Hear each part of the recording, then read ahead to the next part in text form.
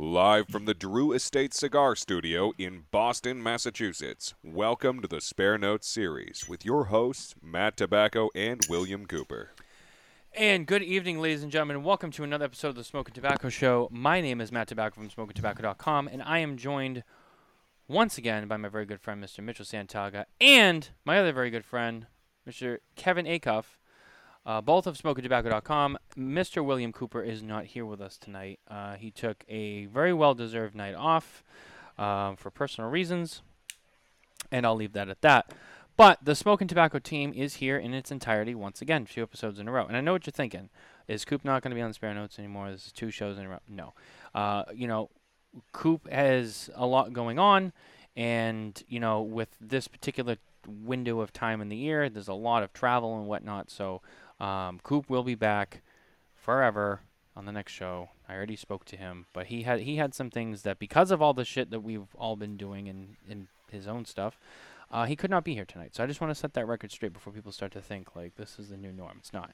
In fact, the new norm is actually going to be most likely the lineup that primarily will consist of me, Coop, and Kevin going forward. And Mitchell will be riding shotgun with me on Smoke and Tobacco Show Wednesday nights at 7 p.m. Eastern. So there you go. There's the rundown. There's your questions answered before everyone starts to wonder what happened to Mr. William Cooper. He's fine.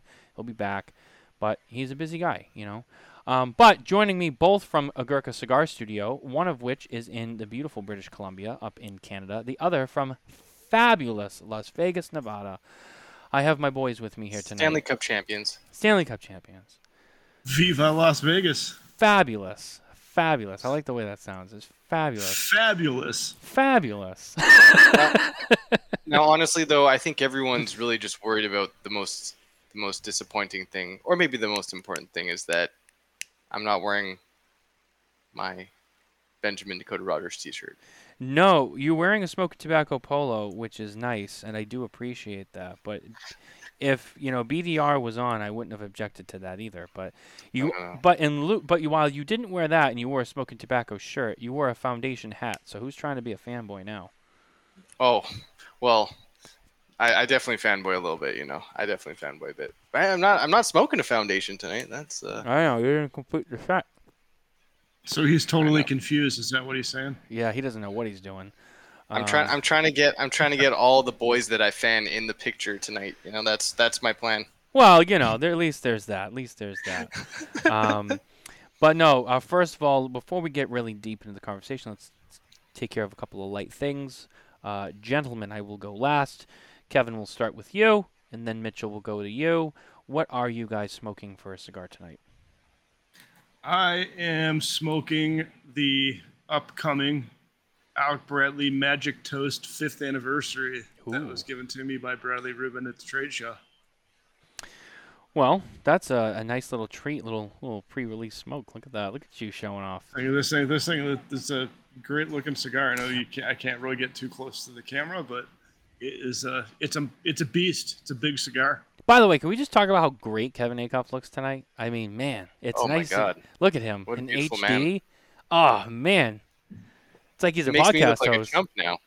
I've got this half bordered thing. My camera's kind of a little grainy. I don't even have a nice camera or a nice microphone in front of me. It's just your microphone is great though. Like you sound crystal clear. You're fine. You're a little grainy on the vid. Now what Kevin has done is he's forced you to upgrade your visual equipment. So I should have a webcam on the way soon, and the backdrop's staying the same. But I might try to be able to zoom the camera in, so it's just my face and the backdrop. Please don't. Please don't. I do want to give a shout out though to my good friend Dan Thompson and the crew at McAuliffe for actually providing me with a new microphone, so I actually even sound a lot better than I did the last time I was on the show. Oh yeah, you're dynamite, dude. Look at you. Like I said, you're legit. So I'm smoking something deep from Uranus. Johnny B. Tobacco Knot. It's Jonathan P. Tobacco Knot. Jonathan P. Tobacco Knot. Deep from an intergalactic space. Tobacco hunter looking for Yes. the finest leaves that this galaxy has ever seen. from the ethereal spaces beyond, As he past Uranus. and I forget, Kevin. You'll have to refresh my memory, but I believe he's also is he against Chief Cool Arrow? Or does he work for Chief Cool Arrow? I forget that part of the story. But Jonathan P. Tobacconaut, I know this, is the son of the original Johnny Tobacconaut. Jonathan P. is the child.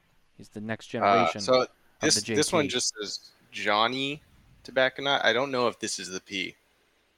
I Oh, don't it's know the if this P. is- Oh, it's the P. I can Okay. promise you, Matthew has told me it was the P. So Oh, there you go. it's the P. Right, Well, this Kevin? is Kevin's smoking really. Kevin's staying too quiet, but I know he knows this information. This is smoking really well so far. I actually, I'm like, I actually don't know the answer to that question as well as I know We- Matt Booth. I do not know the. I could have sworn you were there for that saga of conversation. Chief Guerrero. I thought you were there for that. We just talked about this.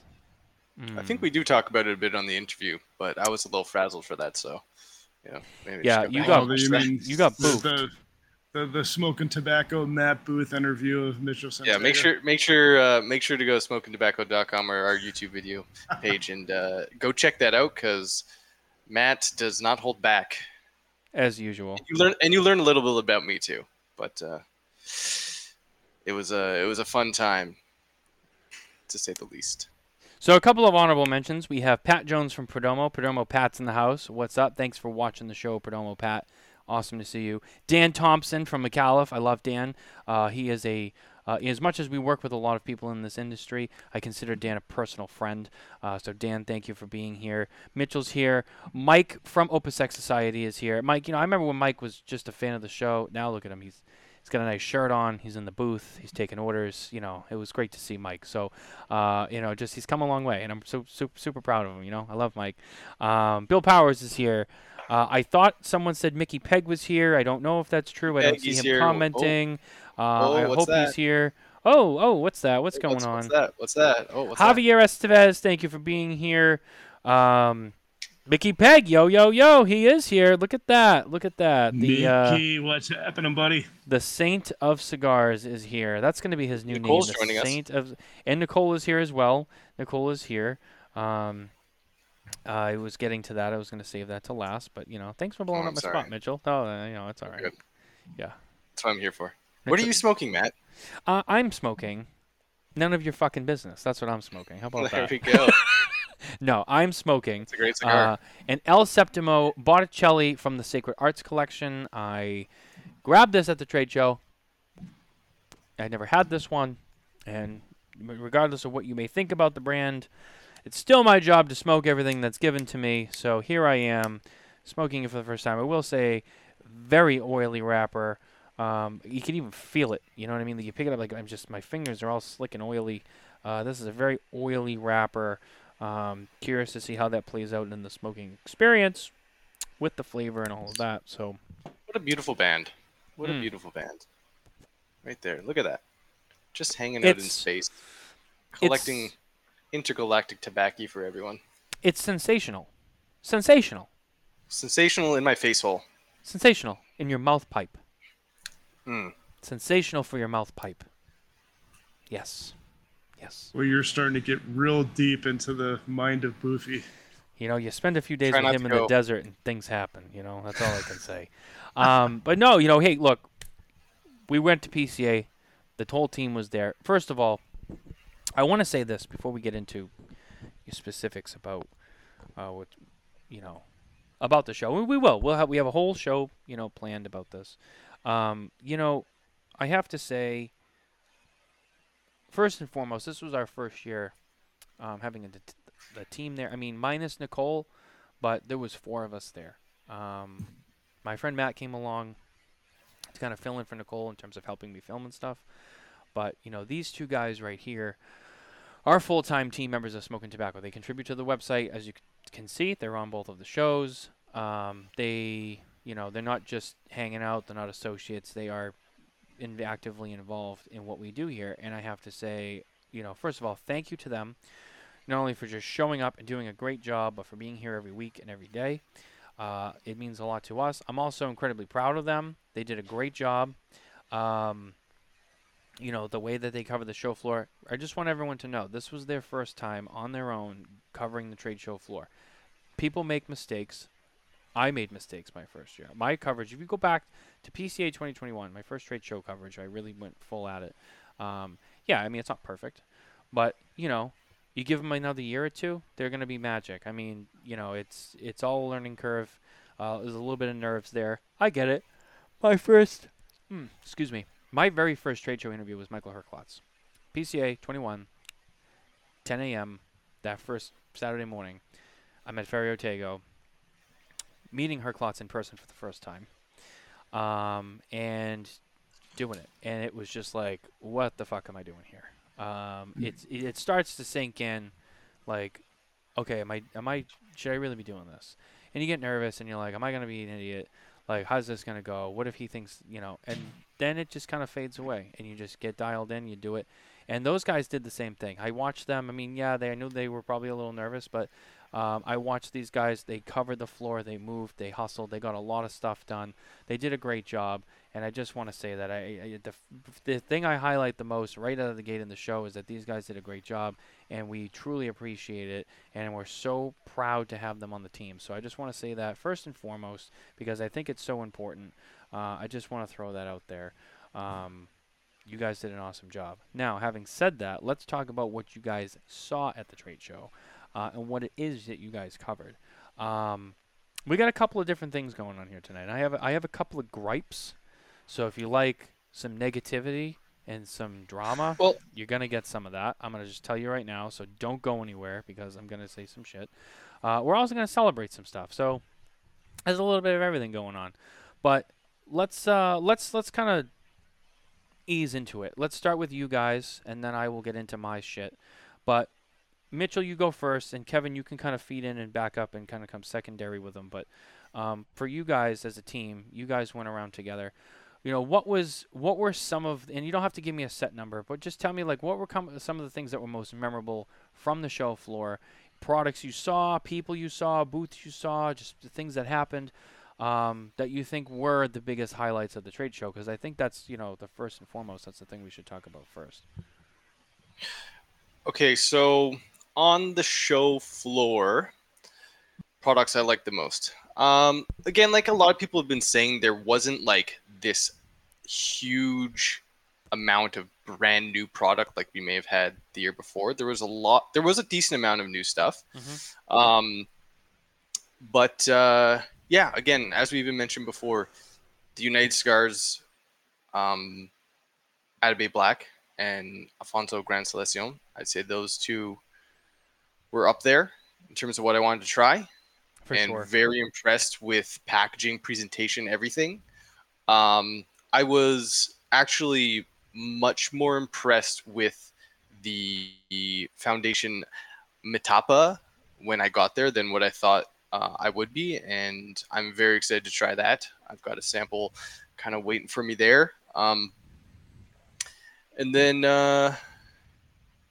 yeah, I think those two were some of the better ones. I think in terms of really fun interviews, for me, the Howard G booth was really fun to be in with Ike Taylor and Leon Cersei. Just their vibes and Howard G, they felt really welcoming. They were super fun to be with, and I really enjoyed their presence. And Howard was presenting a brand new cigar for golfing. So again, check out our interview with Howard G Cigars to see the I think it's called the Front and Back Nine. I think that was the name of it. But that booth was just super fun to be in for sure. And then I'd say an interview for me that really stuck with me, that kind of, I don't know, I feel like they didn't get enough coverage in it. It's whether for whatever reason, but Hoot and Young, just being in the presence of Hoot and, you know, Black Hawk Down being such a huge part of like my upbringing. I probably watched the movie like 6 times as a kid, and meeting the actual person who was part of that mission, and, you know, the lives he's affected, all the lives he's affected through all the missions he's done, and being able to talk to him and shake his hand and get a cigar from him was like, I almost cried, but I didn't cry. You know what I mean? That it was like, it was almost that. And I'm not even American. Like, you know, it's like I'm Canadian. It's like this is to do with American stuff, and it's still just amazing to be in the presence of a person like that. I So will I think say, that was if I may interject for a second, because I think this is very important, and this is something that on a personal level I hold very near and dear to me. It's because it's how I was raised. And I don't care, this is not a political thing, all right? And I don't care if you disagree, if you agree with me. It's not even about politics. But when it comes to the military, I mean, they're number one. You know, it's I have a lot of respect and appreciation for those people. I did not, unfortunately, get to spend time at that booth, but I'm very happy you did, and I'm really yeah. happy that not that it matters, right? But like you say, you're a Canadian, right? But that doesn't even matter. But the fact that you still have We're that allies and that that we're that very sense connected. that sense of respect and the appreciation for who he is and what happened. Yeah. That means a lot. And I hope to have them on the show, so we can have Same. that conversation because, and I know even Carney was on with Lito Jr. the week before, and his parents, he grew up in Lincoln, Maine, and that's where his parents live, and so he's been staying up there, and in his town, one of the fallen soldiers from that mission was from there, and there's a statue of him there, and he said before the trade show, I really want some of those cigars so I can bring them back to this town and I can smoke them and I can give them to some of the people who knew him. And I was like, and if anybody knows how patriotic John is, I mean, Yeah. and it was just so that is a very special story. And I always thank the troops whenever I see one, and I think tonight I'm going to say it again. We thank all of those who serve in the military, because we don't get to have what we have without them.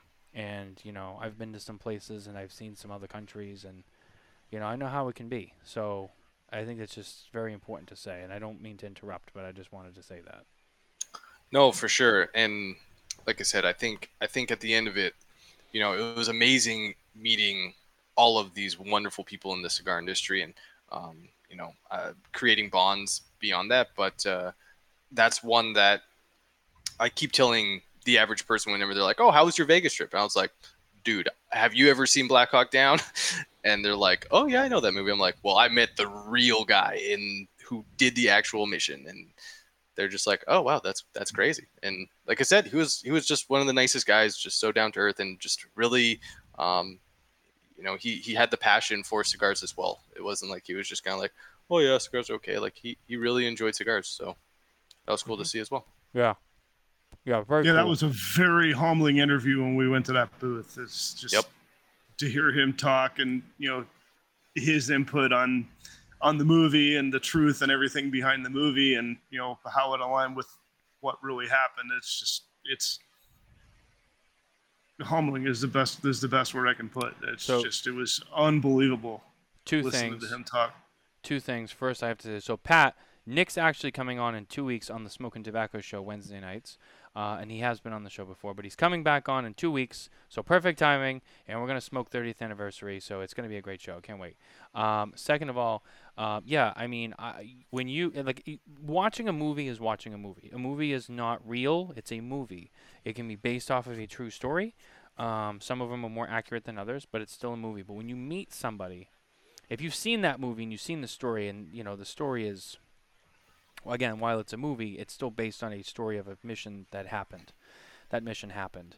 And when you meet a guy like that, and in the back of your mind, like, man, I know that story. Like, that fucking guy was in that. Like, not the movie. Really lived that mission. Like, he went through that for real. You're just like, holy shit. Doesn't matter what I do in my life, I will never be as good as that guy. Holy shit. It is insane, to have that, and it props. I mean, that's just a hell of a thing to wear in your sleeve. I mean, damn, I wish I could have been there for that interview, but at least we got it. We can see it. You can go to Smoking Tobacco and you can watch that interview, so that's cool. What else did you guys see that you guys really enjoyed? Yeah, Kev, what about you? What'd you see? Oh, I think you're muted. Uh-oh. Kevin's muted. I'm muted. There we go. I mean, for me, it wasn't my first trade show, but I mean, it was really my first trade show to be kind of in the weeds, because I know any of you that have seen me there previously, I was, the past 2 years I worked with Matt Booth, and then prior to that I was with Alec Bradley before my lovely wife Barbara did a much better job in the booth and got me fired. Oh wow. I think So- I wouldn't sell yourself so short. Relieved you I of think your duties. I think they Relieved just- you of Yeah. your duties. I think they yeah, just I was they relieved wanted of my duties. they wanted I don't think it had anything to do with your skill level. I think they just wanted a more beautiful being to be there. Oh well, I mean, I can't argue with that. She's a hell of a lot more beautiful than I am. So Oh, yeah.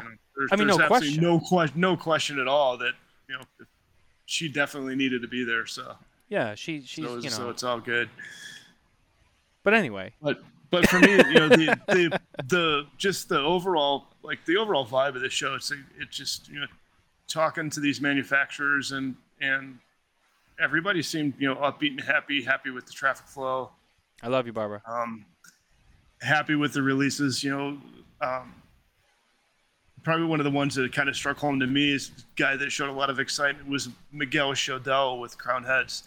I mean, Right. I don't know if there's anybody out there that's like more enthusiastic and excited and, knows all the details, and it's just boom, boom, boom, just, give you all the information about the new cigars that are out there and just the excitement level. I mean, even if you didn't know Crown Heads or didn't know Miguel, you can't leave that booth without being excited. If a shop owner, well, I'm going to go buy 10 boxes each of those and bring them into my shop because, this is just, he's an amazing guy and, makes the product sound phenomenal. So Yeah, now the Crown Heads had a couple of new things that they showed off at the show. One of which I know was they'd brought, I believe it's their PCA exclusive was a version of the Le Patissier, if I remember correctly. correct.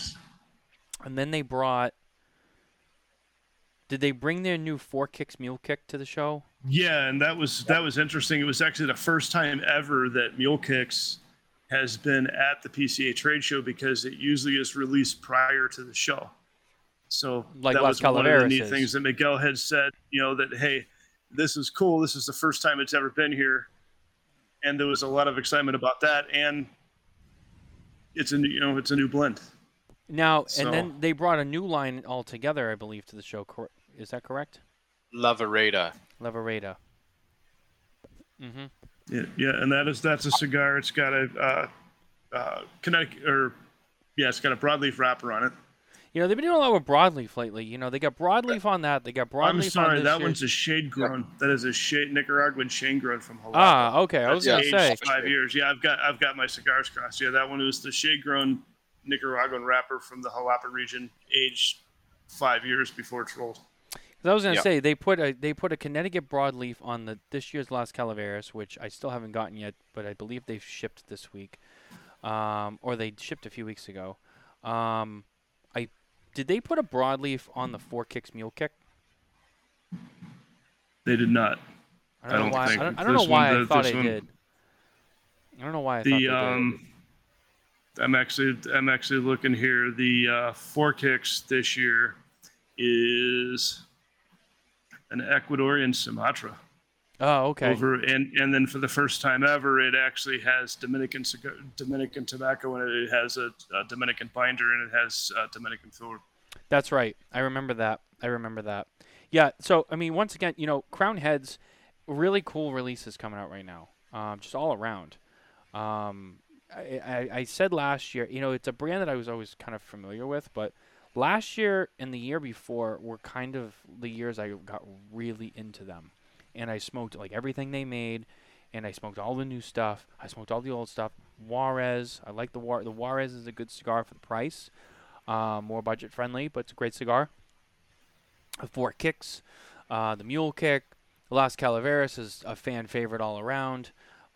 Mil Diaz, I mean, I can't tell you how many times first of all, I like the Mil Diaz, but I can tell you how many times I hear people talking about when they say Crown Heads, they say Mil Diaz. I mean, that is a very, from what I see, a very popular cigar. And they have so many hits right now. Le Patissier, I enjoyed the one that came out in 21, I believe, when it came out with like a brown ribbon on the foot, no band. which I think was Yeah, like that was the first iteration of it. It was like Right. like a 6.5 by like 44 or 48 or something like that. I liked that one. Sorry, it's been a long day at the office for us. It's that was a good one, and then last year they kind of came out and they expanded it, and I was happy to see that. And then, in addition to all of that, you got everything that Tim's doing over there. Did you? I don't know if you guys got to really interact with Tim at all at Crown Heads, but We weren't able to talk to Tim, but we did see a couple. It's a new what was it? The new red for the synesthesia line. I think Okay. was the color. I'm glad That you they said were- it because I can't pronounce that word. Yes, synesthesia. Mitchell is our Synesthesia. in-house pronunciator. Do you, funny side note, I think I had like 3 people of the trade show when I pronounced their names, they were like, "Wow, thank you for actually pronouncing my name correctly." And I was like, "You're welcome." When you tell me your name and like I listen to it, I'm like, "That's how you pronounce it." It's that easy. Well, Mitchell's But Mitchell's also Canadian, so he can't botch I people's speak names. French, I speak Italian, so it's He's good. He knows how to speak, which is He knows what he's talking about, eh? he About does. yeah. Oh yeah, sure, eh? Only there, bud. Look Got at the Al. moose Look on at, the roof there, eh? look at Alan Rubin over here. What's everyone smoking at? Like he's trying to hijack the host job. Like, oh, what's everyone got going on? Like, Alan, that's my job. Don't take my job. Look at that up here. But anyway, He's just trying to help. I know he is. He's Alan. Alan is like I don't know what it is, but Alan has become like somehow a permanent part of this show, much to Coop's dismay. But he is, and it's like it wouldn't be a show if he wasn't here. Alan, sometimes I don't think you realize when I give you a hard time. I'm just giving you a hard time. I don't care. We actually got to see Alan at the trade show. I know. Got to see Alan in That all was a his good glory. I know, and it's funny. He talks. I talked to him more on this show via the comments than I saw him at the booth. He said like a couple of things to me, and I moved on. And then like he comes on the show, and I feel like I talk to him more than ever. So it's like, I don't know. If you want to talk to Alan, you got to come to the show because he'll talk to you more on here, which is interesting. But anyway, sorry. Enough about that. Coop's not here, so I can engage with Alan tonight. Anyway, so yeah, I mean, Crown Heads is a booth that I've always enjoyed going to. Last year, I had the opportunity to chat with John Huber, and we talked about a lot of things. So, and you guys got to talk to Miguel. Miguel, I love to death. He's a great guy, and Kevin, I know you know him pretty well. So, that's one of the booths I was looking forward to, kind of seeing, what was there and how you guys did, because that is like a top of the list, so to speak, booth for me, in terms of covering the show, just because I know they always kind of have some stuff going on. So you never want to the Lavareda, the packaging is like it's so sleek. Like it's got this really, really high end look to it that I don't think a lot of the Crowned Heads lines are very playful in nature. Like a lot of them have some form of like theme to them, and they tend to be colorful and playful. And this one is just like black and gold. It's so sleek, coming out of Ernesto's factory. Like I can't wait to try it. I have a sample. I'm really excited for the Lavareda for sure. Well, I mean, it's marketed as their most expensive and elegant cigar to date. I mean, just the whole thing. I mean, it's made to be, super polished, super premium, excellent everything. So is I it definitely can't wait to taste that. Is it just me though? And maybe this was kind of done intentionally. And I don't know if you guys know where I'm going with this. And if you do, then you already have confirmed my suspicion is true. But when I look at that cigar and I look at the band and I look at the V, what do I see? It looks like Figuero's. There it is. Yeah. So it's not just me. It's not just me. No, of course. It looks like a direct homage, as you could say, to the Cuban brand Figuero's. Yeah. For sure. Which I'm not complaining. I think it's great because there's going to be people who recognize that, and then they're going to see that cigar, and they can't get Figuero's, so they're going to buy that. And I think that's part of it is like the Figuero's line has a little bit of that elegance look, but this kind of brings it to the next level, right? I think, in my opinion. So, and it's not like the name is not similar. The blend is obviously not going to be similar, but yeah, it does like a lot of New World brands do take take pieces from the marketing of Cuban brands and again kind of almost give homage, like a lot of Crown Head stuff give homage to many other things, music, which and is one stuff of the like things that. I love about Crown Heads is they do so many There's always homages. Yeah. Well, to their other fresh things. pack, this year from the Juarez line. Yeah. They have it's Parade of Bulls. Shout out to Rage Against the Machine there, and then of course the Exactly. new size in that is called Ferdinand. That's an homage to the story of Ferdinand the Bull. So I mean, it's pretty cool how they tie a story to the cigar, and just you create way more interest, or you might create interest in it that didn't exist before just because of the reference. So I mean, that is a great marketing strategy. Very, very true. Very, very true. Moving on from Crown Heads, not that I wouldn't want to talk about them all night, but we got to move on to other things. Kevin, is there anybody else that was really high on your list before I kind of jump into what's next? There was one more, and it was actually a small booth. And ironically, when we went by to interview him on the last day of the show, they had just dropped off. It was Wildfire Cigars. He actually won Best in Show for small booth, and I mean, just talk about a simplistic booth. I mean, it was picnic table with little animal statues, a couple plastic trees, and a travel trailer just like full of stuff. Full on camper, just a literal full on camper. So good. Yeah, and it was just epic, and just to walk up, to interview him literally just after they dropped off that award. The emotions there and everything was super high, and it was fun. I have yet to smoke the cigar. I know he has history, I believe, with Caldwell, if I'm not mistaken. So it's going to be real interesting. I've heard great things about the cigar, and I can't wait to try it. So now, I don't know if you remember, but I have a video of him. How do I say this? Working the stripper pole. Yeah. Pole dancing in room 101 booth at the trade show. Pole. Just grinding that just pole. Working the pole. Like it was his job. Like that it was disturbing. His job. And if you watch, you just see Matt's face just kind of come into zoom, and then come back out, and he just gives you that yes, look that Matt has, and it's a great video. And then Abe Froman from Embargo Cigars in Arizona, he kind of pokes through the curtain like, "What's going on here?" And he's like, "Oh shit, Boofy's doing a thing. I'm out of here." It's Didn't great, we shower him with the cash cannon? I didn't. But I think I did. I think I gave him a shower of hundreds with Matt's cash cannon. Well, they weren't real, of course, but no, it's all about effect. It's all about the movie magic. But what's interesting is you still had that cash cannon, and we actually went and brought it to Matt. We did. The show. So, unfortunately, I don't think General was going to let those shenanigans fly, but that's okay. He was still there, so that was cool.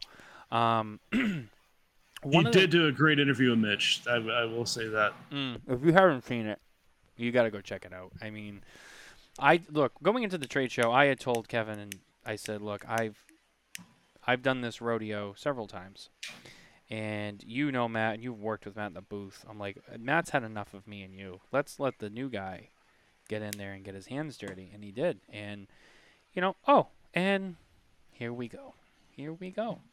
Look who's here. Please say more about how good Room 101 is. Don't ever stop saying it. Courtesy of Shadow 1. Hello, Shadow 1. So we meet again. One of these days I'm going to find out who it is. I swear. I'm going to find out who it is, and I'm going to keep it to myself. I'm not going to expose it. I just want to know.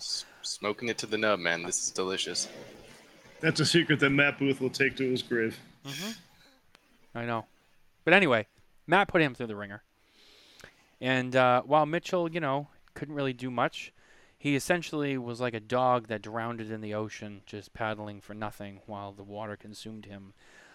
He took it like a man, and he just let himself drown. So, that's really all you can do in that situation. So, job well done. Matt got the best of you. You got boofed, and you move on, and that's it.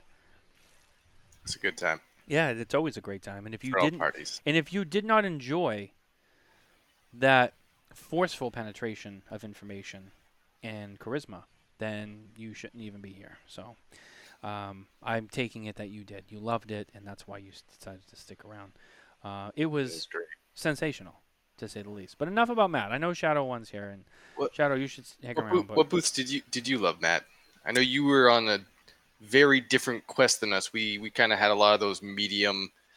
This a few big booths, but medium to smaller size booth, and you were bumping with the big dogs. well, it was a busy show, and there was a lot to see, and yes, I did cover more of those just because I felt it would just kind of be easier for you guys if I did. For your first run, I didn't want to put you guys kind of too crazy, so I kind of gave it to you a little easy, just so you could get used to it. But yeah, no, I mean but look, here's the thing with the bigger booths, right? And I'll explain why, just since Mitchell brought that up. The bigger booths, the bigger companies, you talk about J.C. Newman, Arturo Fuente, Gurkha, Padron, the big boys, right? Hashtag we cover Oliva. Oliva, yes, we cover Oliva. We covered Oliva. It was just me and Coop, I believe, that covered Oliva. I don't think anyone else. Hashtag. And Half Wheel, Course. because they cover everybody. They look, the bigger booths they're more complicated. They take a lot more time, and because they're bigger and because there's a lot more going on and it takes a lot more time, a lot of times there's certain key people that you need to meet with, and these guys haven't really met all of those big key people, those big companies, and it would have taken them a lot longer. And rather than do that, it just made more sense that I go in there and do that. And because they took so many more of the smaller and medium-sized booths, I still had like 50 booths or so that I went to, but I was able to take more time at these bigger booths that do eat up more time. For example, there's a smaller booth might run you like 20 minutes. Maybe it runs you 30 at tops. Some of these big booths, we're in there for over an hour. And that's a lot of time, especially on the trade show floor. That's a lot of time. But unfortunately, sometimes you have to spend that time just because of the nature of the beast with some of those bigger booths. I mean, we spent over an hour and a half at Arturo Fuente. I interviewed Carlito. I interviewed Aaron Sigmund. I talked to Jose. We look at all the product. Like there's a lot going on there. Versus you go to, like when you guys went to Wildfire, great guy, nothing bad about it. But it's obviously there's a lot smaller and a lot less there. So, you kind of get in and get out easier, and it's one guy, right? So, there's a lot, and it is kind of a different animal. And for me, the exciting ones, Selected Tobacco being one of them. I met up with Oliver and Nelson from Selected Tobacco, and it's always exciting to see them. I had them on my list, and we're going to talk about. The team had made a prediction. Each of us had submitted together 5 booths that we felt were the most, anticipated to see, and then we averaged them out, and it was on SmokingTobacco.com on our pre-show article that I wrote of what to expect. I did an averaged out of kind of what everyone said, because 3 of the names on that list everybody said, and then like the other 2 were, I think, 2 people said, and so they are all pretty close, to be honest with you, and we'll get to that in a second. But Selected/United Cigar, once again for 2022, was the number 1 most anticipated booth to see at Smoking Tobacco, and it was exciting to see. The Gran Selección was shown in the Alfonso line. The 10-year age out of a Diosis, right? Yeah, the Diosis was shown, and that's very interesting. Mitchell actually already had smoked that cigar from the trade show when we were still in Las Vegas, and we can get his opinion on that in a second. The NFT Black Ritos. So United/Selected was the first company to do a cigar NFT. However, when they did it as a traditional NFT, but they promised if this becomes tangible later on, you'll get the rights to it and all that. LFD was the first one to come out of the gate and have a tangible system where you got an NFT, but you also had all this other stuff that came with it. So, just to kind of be clear and specific on that. But the Black Ritos NFT cigar was present at the trade show, and it is now going to be available to the NFT owners as well as United or Selected Tobacco Lounges, or United Lounges. the key lounges. So not just a United retail, anyone who has a United branded lounge, like the Atabey Lounge, the Byron Lounge, a Red Anchor Lounge, those people will get it as well. So very exciting to see that, and obviously very excited to try it. Now, what I will say is, and actually, let me back up for a second. So on the Atabey Diosis, the 10-year aged, Nelson's Atabeys go through a post roll of 5 years. So what he did was, is he decided, let's take this particular one. They took a small amount of them, and they said, let's just let them sit another 5. And it's a one-time run deal. From what I understand, there's not more coming. This is something Nelson did almost as an experiment, and then he had the cigars, so it's like, well, let's sell them. But this is really all they have. So this is really the first and only time that there's this 10-year age product from them. I have not smoked it yet, but I know Mitchell has. And Mitchell, if you want to provide us with your thoughts, I don't know what you thought. Did that extra 5 years of age, how much did it change for you based on kind of the other Atabeys that you've had in the past? Was it a noticeable change? Was it a subtle change? Because I know you're the only one I know that's really smoked it. So Yeah, from my take of it, again, I assume they're doing their aging in what they do most of their aging in, which is their special cedar rooms with multiple different cedars where they go high and low. They might not do the whole humidity thing while that extra 5 years, but it's probably in those extremely my guess rooms. is the process is entirely the same. He just extended Yeah. it. But you're right. Who knows? Maybe Who he knows? didn't do that. But I assume it's in the cedar room. There is definitely, I'd say, a deeper, richer complexity within the cigar. One of the things I really liked about the original Atabey is it does have, to me, like a lot of natural sweetness to it.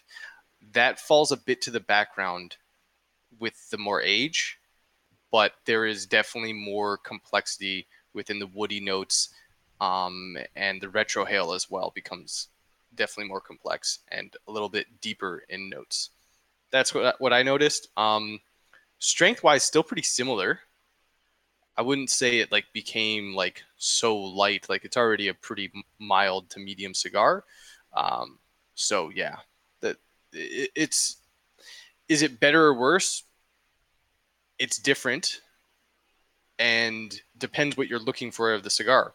The Atabey is already an amazing cigar, one of my favorite Connecticut shade wrap cigars. So yeah, if you're looking for a bit more of a complex and to me slightly richer experience, the Atabey 10-year offers that. But to trade off, you kind of get a little bit less of the sweetness, but it's still there. So that's what I found. What's interesting to me is they're also charging the same amount for the 10-year aged versus the standard 5-year aged Diosis, which is crazy because you would think, oh, such an older vintage, right? Such a it's a longer but no, they charge the same. You would think they would charge more, but they didn't. So first of all, I'm impressed by that, and props to them because hey, anytime you can pay less money is great. But yeah, and the other thing too is remember the longer you age cigars, I mean, in theory, you could keep cigars, provided they're in the right environment, and they're well treated and all that, and they're properly humidified. Yeah, I mean, you can keep cigars almost essentially forever, right? You still got people out there who are smoking pre-embargo Cuban cigars. What I will say though is, while probably not as extreme on a 10-year age cigar, but remember the longer you let them sit, I mean, the more and more and more they're gonna just continue to mellow down and mellow out. The nicotine strength starts to slowly go away. You know, personally, I feel like when you have aged vintage cigars, 5 years is a great time. 5 years is a lot of age for it to really round itself out and get perfect. But then it's also like at that point, I mean, it's ready to smoke. I mean, in smoking, it's going to be perfect. And then the longer you kind of go after that, I mean, not that the cigar will suck, but you will notice the longer it goes, you'll just lose a little bit more depending on how much further it goes. So, like I have some Byrons in here that in my personal collection. Mitchell, I gave you one that Delicious. are from the 2019 release. Now those cigars were also aged 5 years, so they were rolled in 2014. They've been sitting in a Byron humidor inside of a cabinet humidor pretty much ever since, well contained, but in their original box with the cedar from the aging room that they age in. So I mean that cigar is almost a 10-year cigar, and you smoked that one, and I know it probably rocked your socks off, but it's probably still maybe just a little bit softer than it was when I first bought them. So, but again, not that it's bad, but you will notice changes the longer they continue to age. So Yeah, I actually have some of those Byron's as well, and it's like I haven't smoked any. I don't think I've smoked one since I initially got the box. It'd be real interesting to see what those taste like now compared to, 2019 when they were new. yeah, I mean they will change. Listening to Mitch though, I know what my day starter is going to be tomorrow. What's it gonna be? Atabadiosis? Absolutely. There you go. There you go. It was my first cigar of the day. I made sure for it to be that, and so I had a fresh palate. And although a large Vitola, it smoked great to the nub. That's the one thing I think sometimes age can do is sometimes cigars can get a little muddled during that last third. And, if it's not aged fully, fermented fully, or something of the sorts. And I found it just, there was a journey. It was definitely a journey through the entire cigar, and all the flavors were very, very enjoyable. So Now, I will say, Mitchell did, I can verify because I was with him when he did it. He did smoke that as his first cigar of the day. The only downside to that is his first cigar of the day was at like 12 o'clock at night. So, it was late. So wait a minute. So how does that count as the? Well, I mean, I guess technically it's He the didn't first smoke cigar that of the day. You didn't smoke. You didn't smoke the last day of the show, all day. no, No, Wow. neither did I. We were busy. Actually, no, I take It was- that back. By it was the the last second day, last day. by the last, it was the second to last day. By the second to last day, I normally don't smoke on the show floor, and the reason is because, as much as I love to smoke, I've just learned it kind of gets in the way for what we do. Like you get the microphones and you're doing stuff, and you go to another booth, and then you have a cigar, and then you get the guy who goes, you gotta smoke my cigar in the booth. Then you gotta put that cigar out to start another cigar to go to the next booth to have the guy do the same. And I'm like, you know what? Just fuck the cigar. Like let's do this and focus. But by the second to last day, the middle of the day, I was like, you know what? Like, I don't care anymore. We've got most of the show in the bag. I want a cigar now. And I walked around the rest of the show, and I had a cigar. But, yeah, Mitchell kind of was in that same boat. And so I remember that night we were like, he was like, dude, like, I want to go have a cigar. Like, we didn't smoke all day. And I was like, I know. And we were late getting out of the room, but we made it down there. And it was almost midnight. But he was like, this is the cigar I'm going to smoke. I'm going to smoke an 8.5-inch cigar right now. There you go. I said, wow, go for it. And he did. And he enjoyed that cigar. There you go. Hey, my good friend Alex asked a question. He says, "Is there a specific tobacco that loses more of its flavor than any other?" Great question. Great question. Kevin, I'll let you run with that. I mean, in my experience, I guess with them, I mean, I haven't been in the industry really long enough to have cigars that are totally, as I guess you would say, aged out. I mean, probably the two that I've had that you can actually tell a distinct difference in from day one or right off the truck versus 6 months to 2 or 3 years would be, I mean, some of the Habanos that I have, they definitely lose a lot of their power, a lot of their punch, and Shade Grown Connecticut definitely. Mm-hmm. They get super mellow to where it's almost like they're smoking air. They're already on the mild side, so they don't have a lot of beef to them to begin with. So, when you start to lose it, you're already losing the little bit that you have. I would say I had a cigar one time that, while it wasn't bad, I knew, like, this has just been around for too long. And it was an original Camacho that Christian Aroa made from the Aroa days of Camacho before it was sold to Davidoff. And it was a Camacho 1118 Liberty Series in a coffin, and I want to say I actually smoked it with Christian, and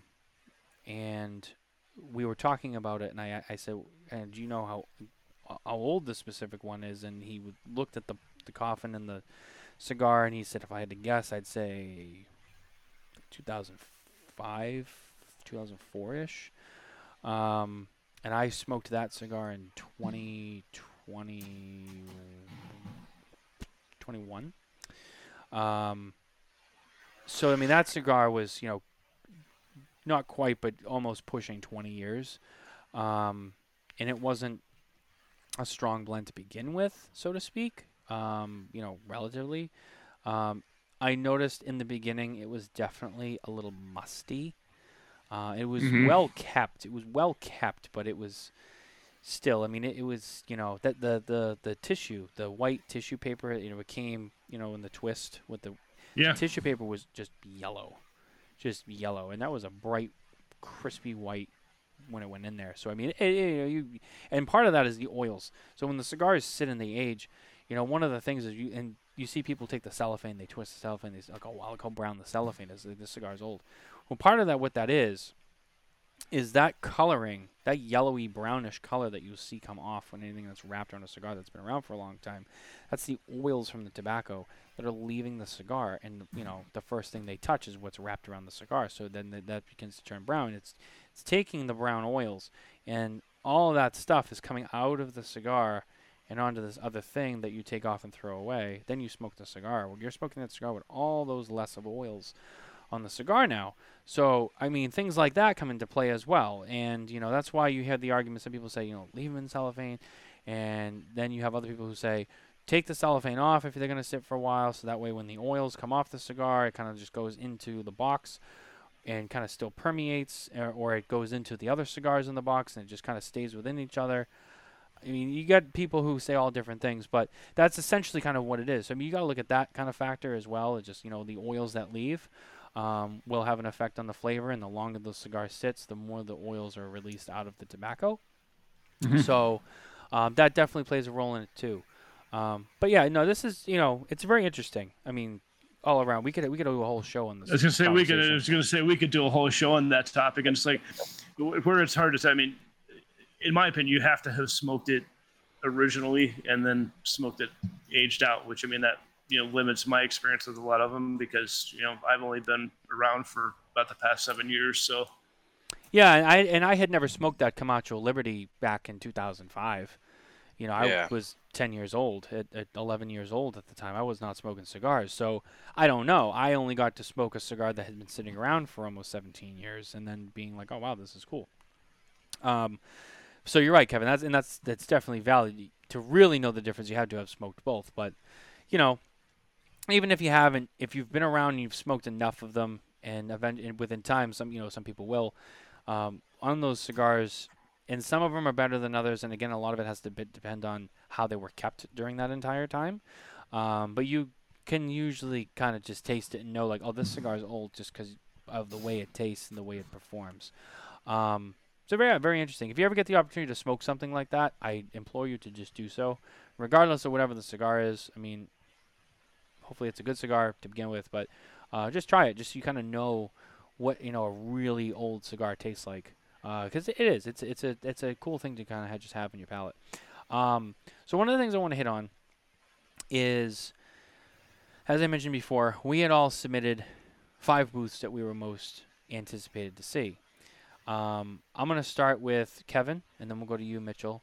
And I just want you guys to talk about, remembering back to what those 5 cigars were. The 5 booths were, rather. Oh, wait a minute. Now I got to go find my list. Oh, here we go. See, I mean, show prep. I think you can go to Mitch first because I actually don't remember exactly what I said, so I got to... Mitch, I don't remember my list either. Oh, you guys don't remember? Well, that's a shame. Well, I will go first. So, the 5 that I had, and I was going to say, remember the 5 that you had, and then did they live up to the hype? So for me, as I said, the first one was United, and I think we've already clearly covered that. And just for the sake to save you guys time, they both had United as well. So that one's already out. The other one I had was DTT, and I'm pretty sure that both of them had DTT as well. Steve Saka came to the show this year, and he had a lot of stuff. So let's talk DTT. I hit the DTT booth, but these guys kind of know what happened there. First of all, 2 unicorns. And these 2 unicorns are outside of the standard unicorn blend that he uses. And he did a unicorn in Mi Querida Black and Sober Mesa Blue. and they each came in a set of 10, which I believe Saka said is actually going to be trimmed down to a set of 7, if I remember correctly. Instead of the 10 count coffin case, it's going to be 7 for both of them. Mikarita Black, nice, beautiful piano black coffins that they came in, and then obviously piano polished blue for the Silver Mesa Blue. Those are exciting to see, and it's another one of those things that Saka just kind of drops these things, and it's like, look at this, crazy, everybody wants it. He definitely knows how to push a product. That was kind of fun. The big thing that I thought was interesting was he's doing a wide national release of Red Meat Lovers Club, and he even added a couple sizes to it, and those will be shipping soon. It was previously an event exclusive and exclusive to Smoke Inn. I think it was Smoke. It was exclusive to Smoke Inn, right? And now it's going to be nationally released. So DTT purveyors will have the opportunity to carry Red Meat Lovers Club, with the exception of 2 of the sizes, and specifically, I don't know off the top of my head, but I know 2 of them will remain exclusive, and then 4 sizes will be nationally distributed. So that'll be interesting to see more of those go out. And I know I think Mitchell smoked one of those at the show. I did. Yeah. So then, in addition to that, Mikarita Black, Saka Khan, which we saw last year. Saka has introduced a smaller size called the Papa Saka, which I'm sure many people already heard about because he's been posting about everything on social media every day for the last 6 months. So people knew it was coming. Those are going to be going out, as well as, I believe, with that, another run of the Saka Khan, the original Mikarita Black, will also be going out as well. So you had those. I think that's just a regular production moving forward. Well, last year, Saka Khan was introduced, and Saka had said it was around 4,000 boxes were made, and it was a limited release. But that by next year, it would be more of a regular production going forward. So, yes, I believe now it's going to be...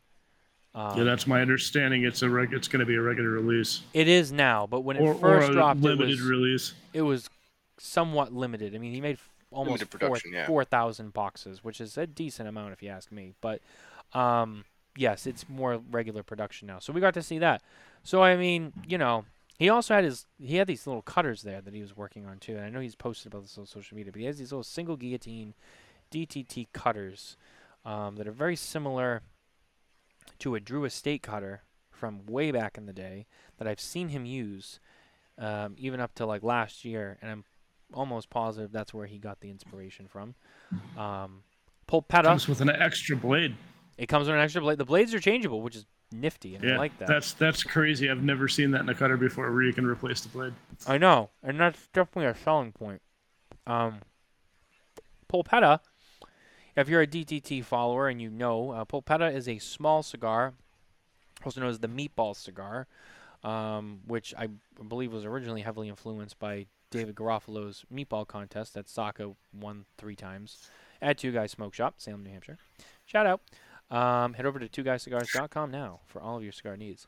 That's the number 2, guyscigars.com. That is now becoming a regular production that's getting a full release. I believe it's in 20 count boxes. The boxes were cool, like blue with a gold lettering on them. They're awesome. But in their place, so those are no longer the event exclusive cigar. And now he has 2 Mikaritas in more of an A-style format in a twin coffin that are now the kind of the replacement as the event exclusive Dunbarton cigar, which, if you ask me, when I see Saka release, 2 A-length cigars in a double coffin, with a dark wrapper, I start thinking about, only at events. Gee, that sounds very familiar to another company that he used to work for. Not that it's a bad thing. Not that it's a bad. Look, I love it. I'm excited. I love his stuff, and I love DE stuff. But you can't help but wonder, like, wow, it's like Liga A. It's like, gee, I wonder where he got that idea from. So it's funny. You look at Steve's releases, and you notice that there's a lot of things that are similar to DE. It's like he was the president of that company. And it's like, hey, look, some people work for companies, they leave, and then they do completely different things, and then Steve, kind of was like, I'm gonna do my own thing, but it's also gonna be kind of based on what I know. But you know what? You can't knock him for it either. I mean, it's a business model that he previously worked with, and it worked for when he was over there, and he used that he learned, and when he started his own company, he's like, look, this is what I know, and he kind of rolled out similar but very different things with his own company. And if it works for him, it's not a bad thing. I mean, it's I just think it's kind of funny, but no, if it works for him, then 100%. It's just cool to kind of pick up on all those little Easter eggs if you've been following along long enough. So I mean, again, that booth was packed. I mean, we walked into that booth day one. There was like, and I'm not exaggerating. There was like 25, 30 people standing in that booth. I mean, it was packed. It was packed, and the whole time I was walking by that booth after, it was packed.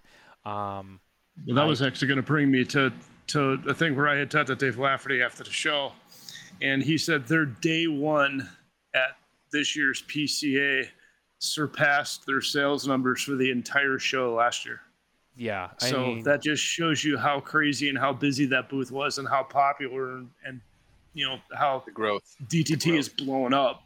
Oh yeah. I mean that's massive. I mean, an increase is expected, I think, from year to year, but literally to surpass an entire show's, sales revenue in one day, that's amazing to me.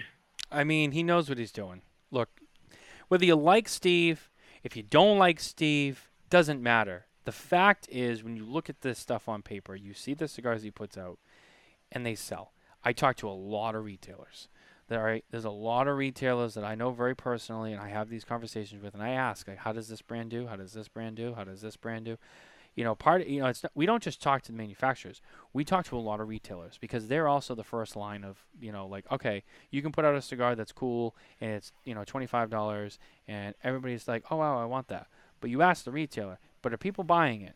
How does it move? When I ask about Steve Saka, I don't think I've ever had a retailer tell me, it does all right. It's always like, I can't keep them on the shelf. Yeah, can't get enough. I mean, and there's other brands that they say, LFD, can't keep it on the shelf.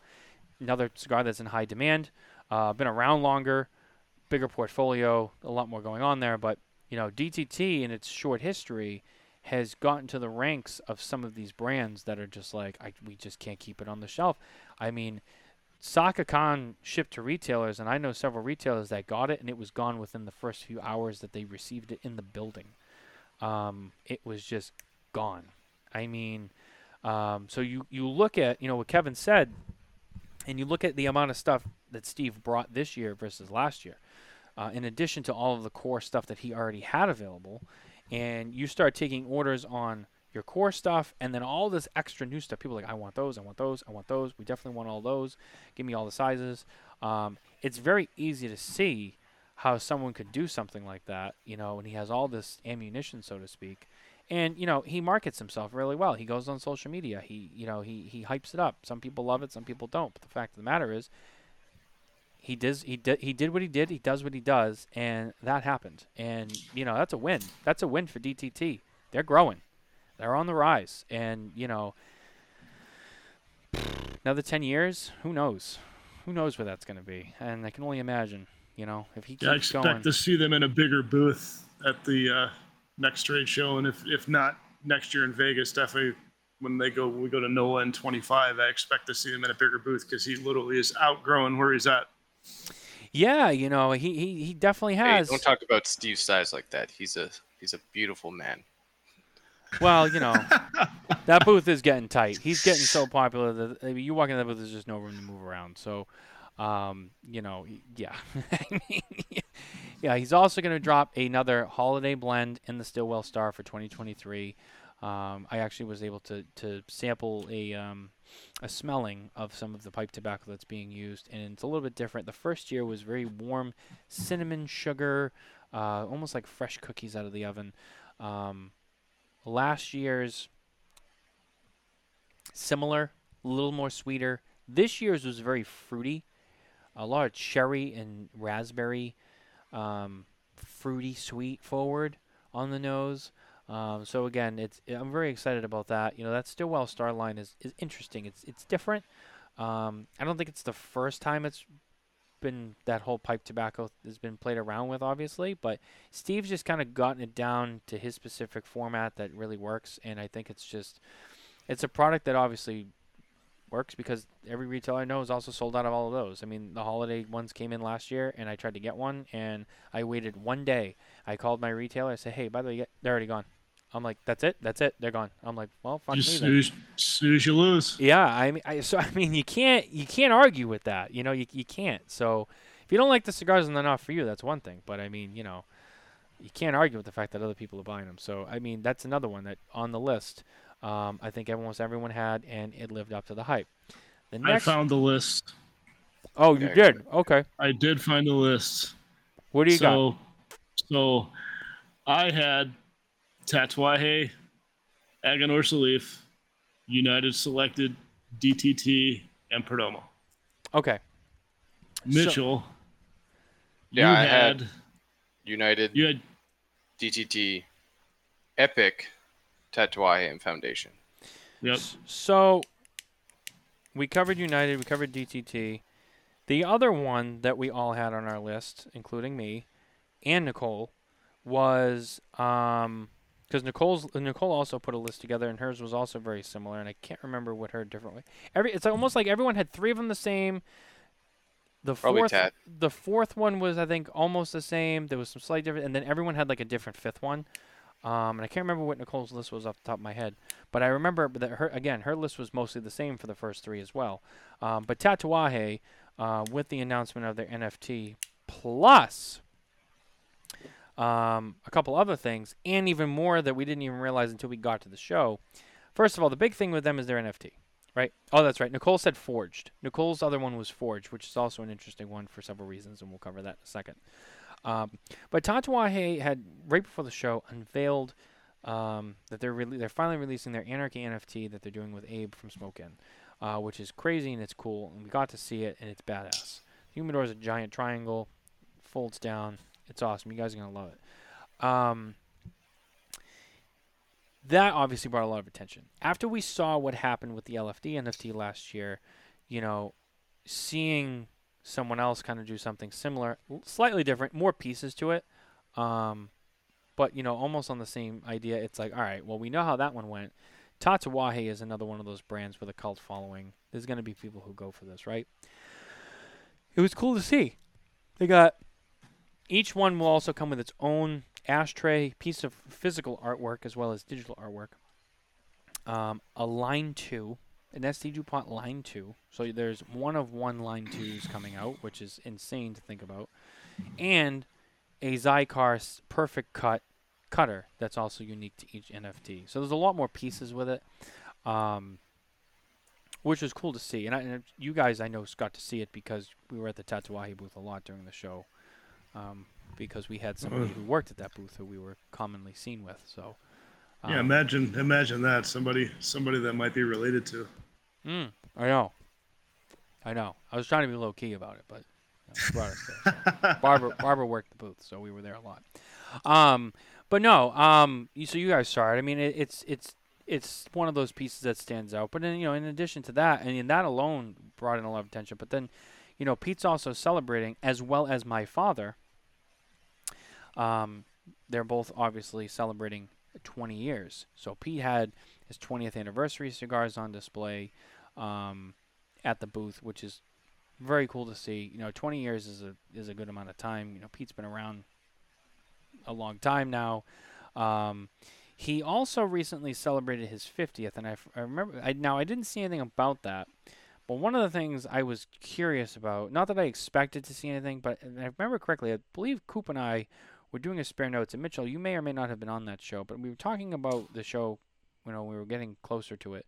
We talked about kind of things we wanted to see, and we talked about, Coop had brought up the topic of there's a lot of anniversaries, and there's going to be a lot of people maybe celebrating those anniversaries, and, you know, Tatuaje, you know, obviously is up there, and my father was up there, so we knew something was going on, but we just didn't know really what. My father, which I'll get to in a second, had some cool stuff, but Coop, I remember mentioned, like, well, Pete just turned 50 within the last year or so, too. And he said, like, I wonder if, you know, Pete's going to do something for his 50th birthday. Because, you know, I know, like, Skip Martin, for example, did.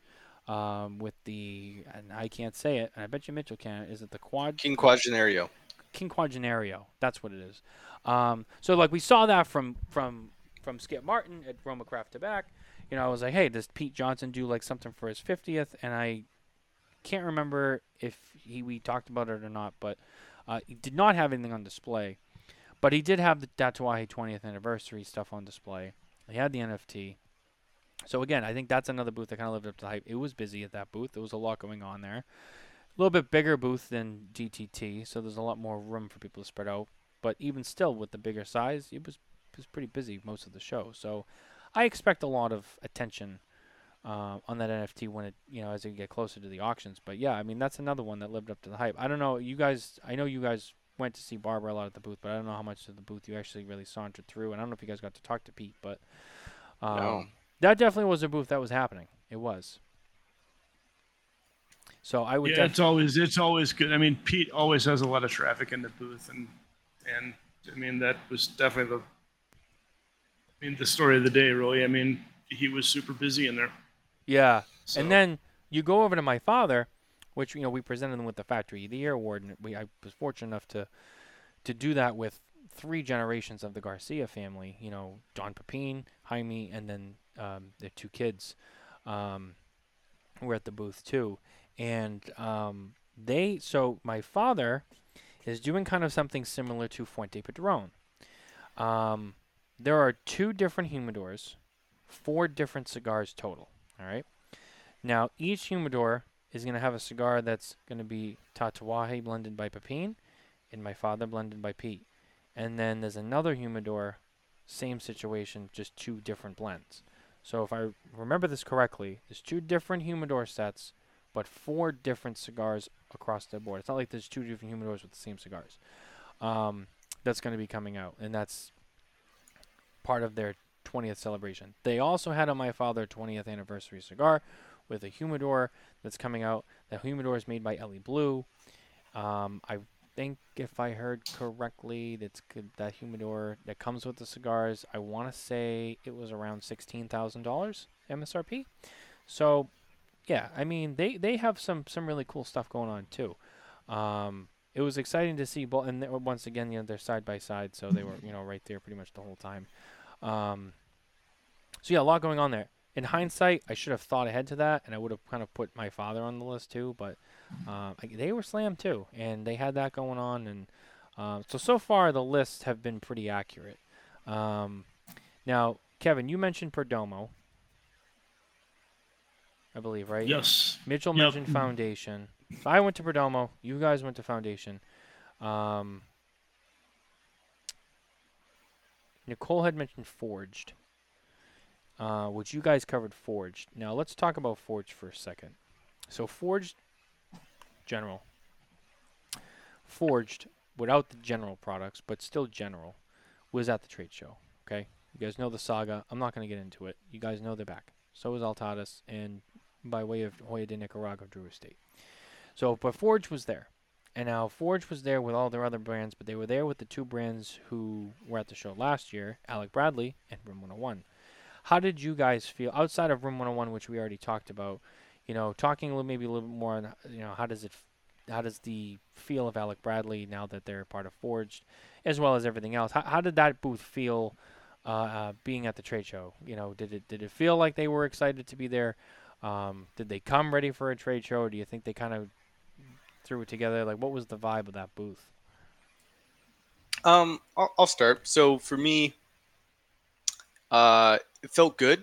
It felt like everyone was happy to be there.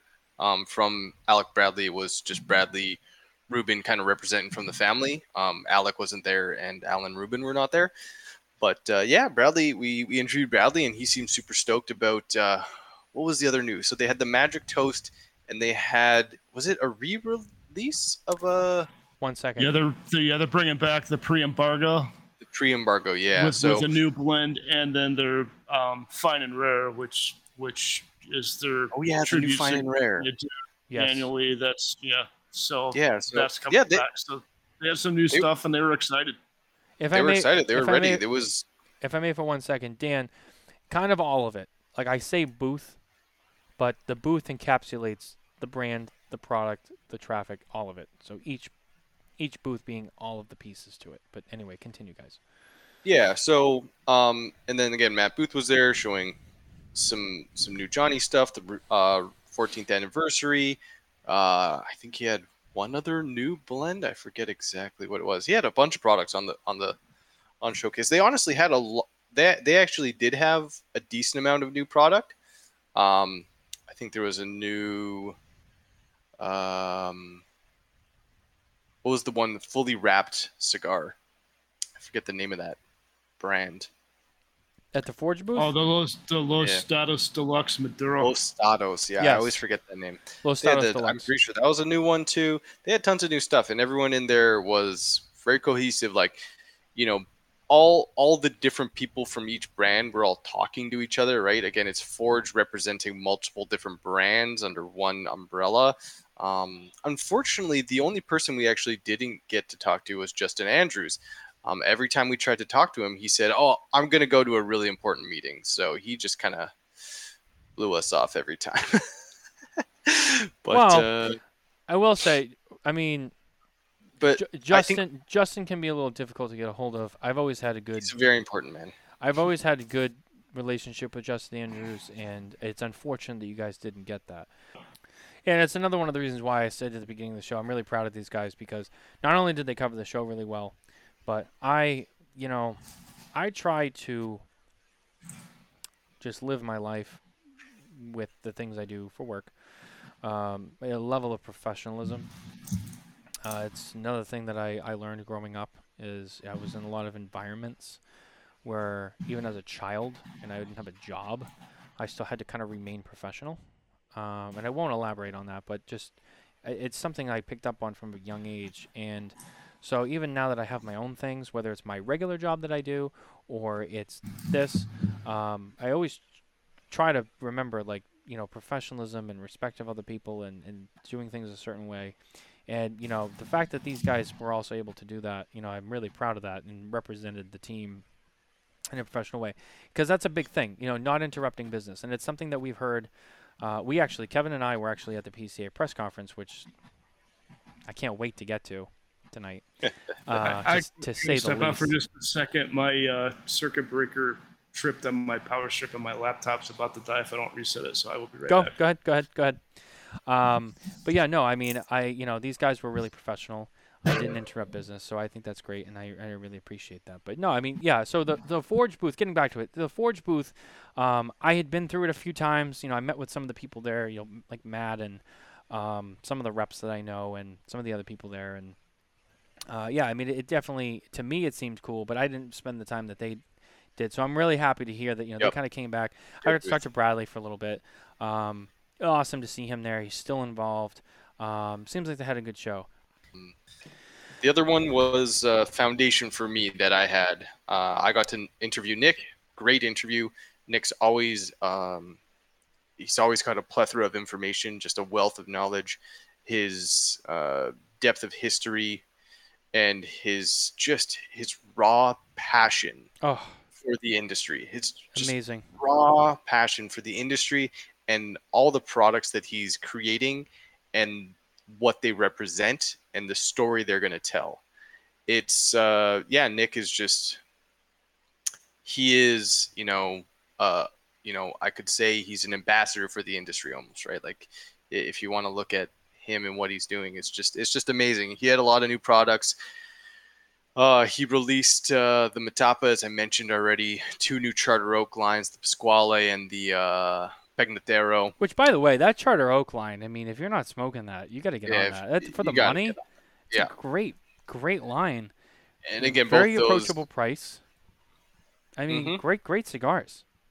So you kind of explained those a bit more of like a celebratory cigar, weekend cigar, special event cigar, and to really bring homage and honor to his grandfathers, right? So those 2 great cigars.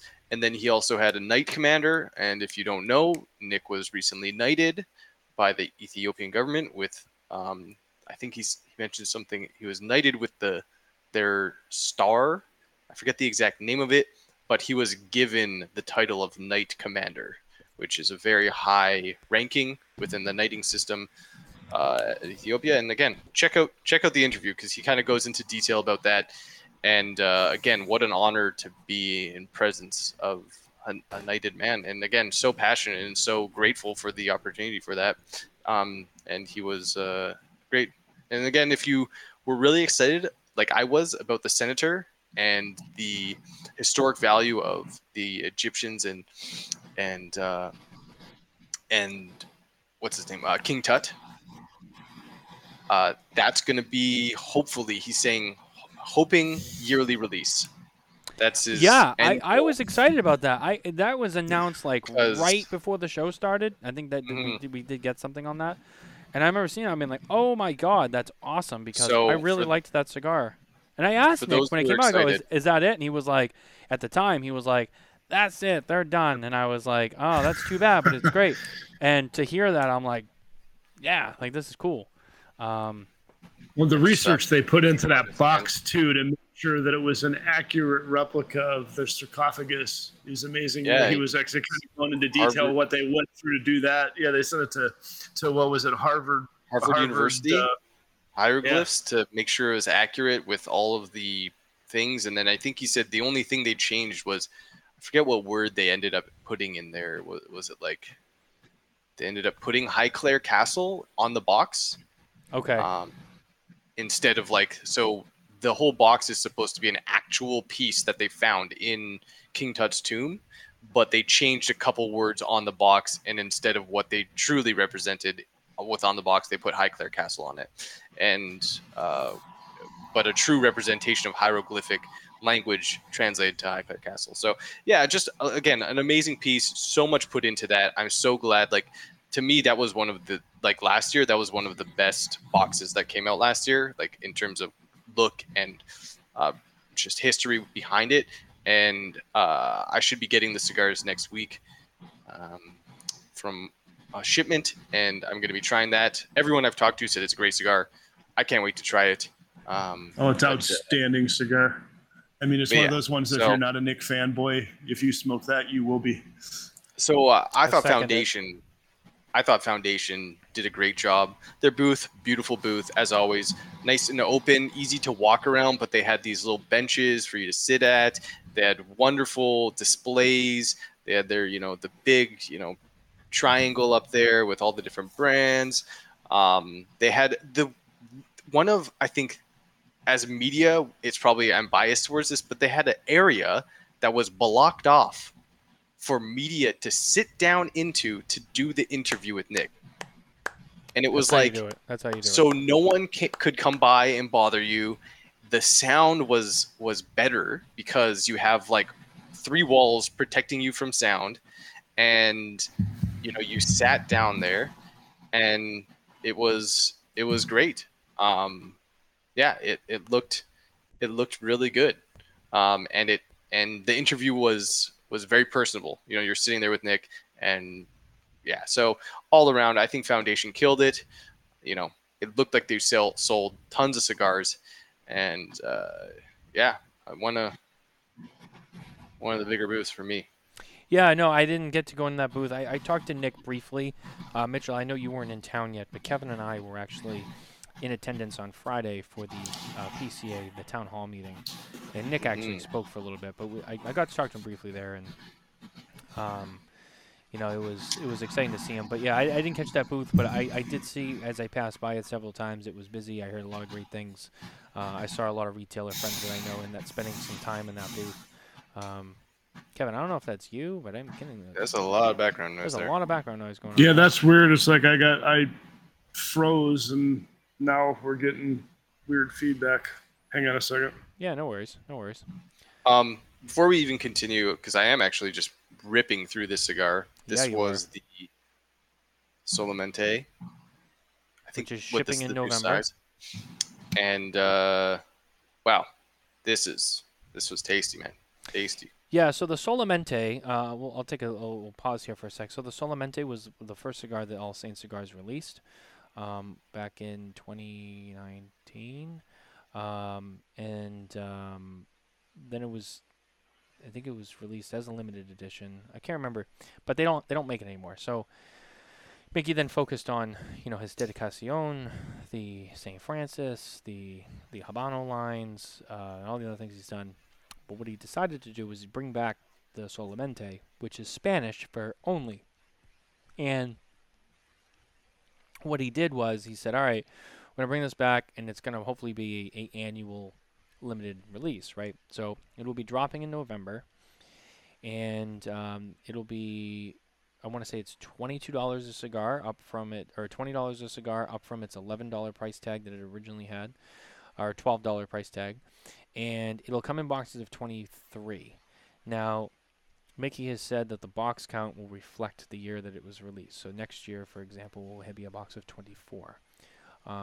Same size, same blend, and it will. And if he's still here, he can add to that. But because I just did their story, their PCA story today, so it's kind of still fresh in my mind. But they have that Solamente limited edition, and it will be an annual limited edition kind of going forward.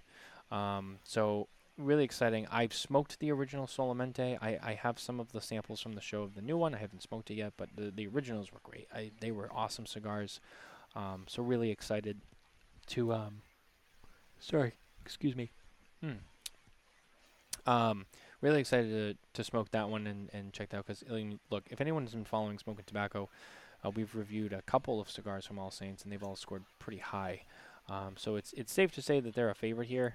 They've performed well. They've reviewed well. All Saints has just been doing a great job in their first few years. I expect a lot of great things from them. So just congrats to Mickey Peg. Seems like they had another great show. Yeah, delicious. And who doesn't love Mickey Peg? Oh, I know. Who? Tell me. I want names. Yeah. Tell me who. I'll find you. I want names. I want names of, The other one I had on my list to kind of round out my list was Epic. Another Canadian boy, Dean Parsons, making some great stuff. His La Rubia really just blew me away in the fact, he was working with Chaz to release a new cigar. And, Yes. Whenever there's a famous person coming into the industry, that always perks up the ears. So it seemed like busy booth. Seemed like it did well. Haven't tried the cigar, so I don't know for sure. I don't know if they were handing out any samples at the show of that or not. But, yeah, that was the other booth. Again, you got to talk to Chaz, and I did. I don't know if you talked to Dean as well, but I did get to speak to him. I spoke to both of them. So I did an interview with Jazz, and I did an interview with Dean Parsons, and they're both available at Smoking Tobacco if you'd like to see them. But yeah, I did interview them both, and it was great. Jazz was a great guy, really laid back, really cool. He wasn't a stuffy celebrity. He was just really approachable guy. Really had a lot of enthusiasm, which was great to see. They both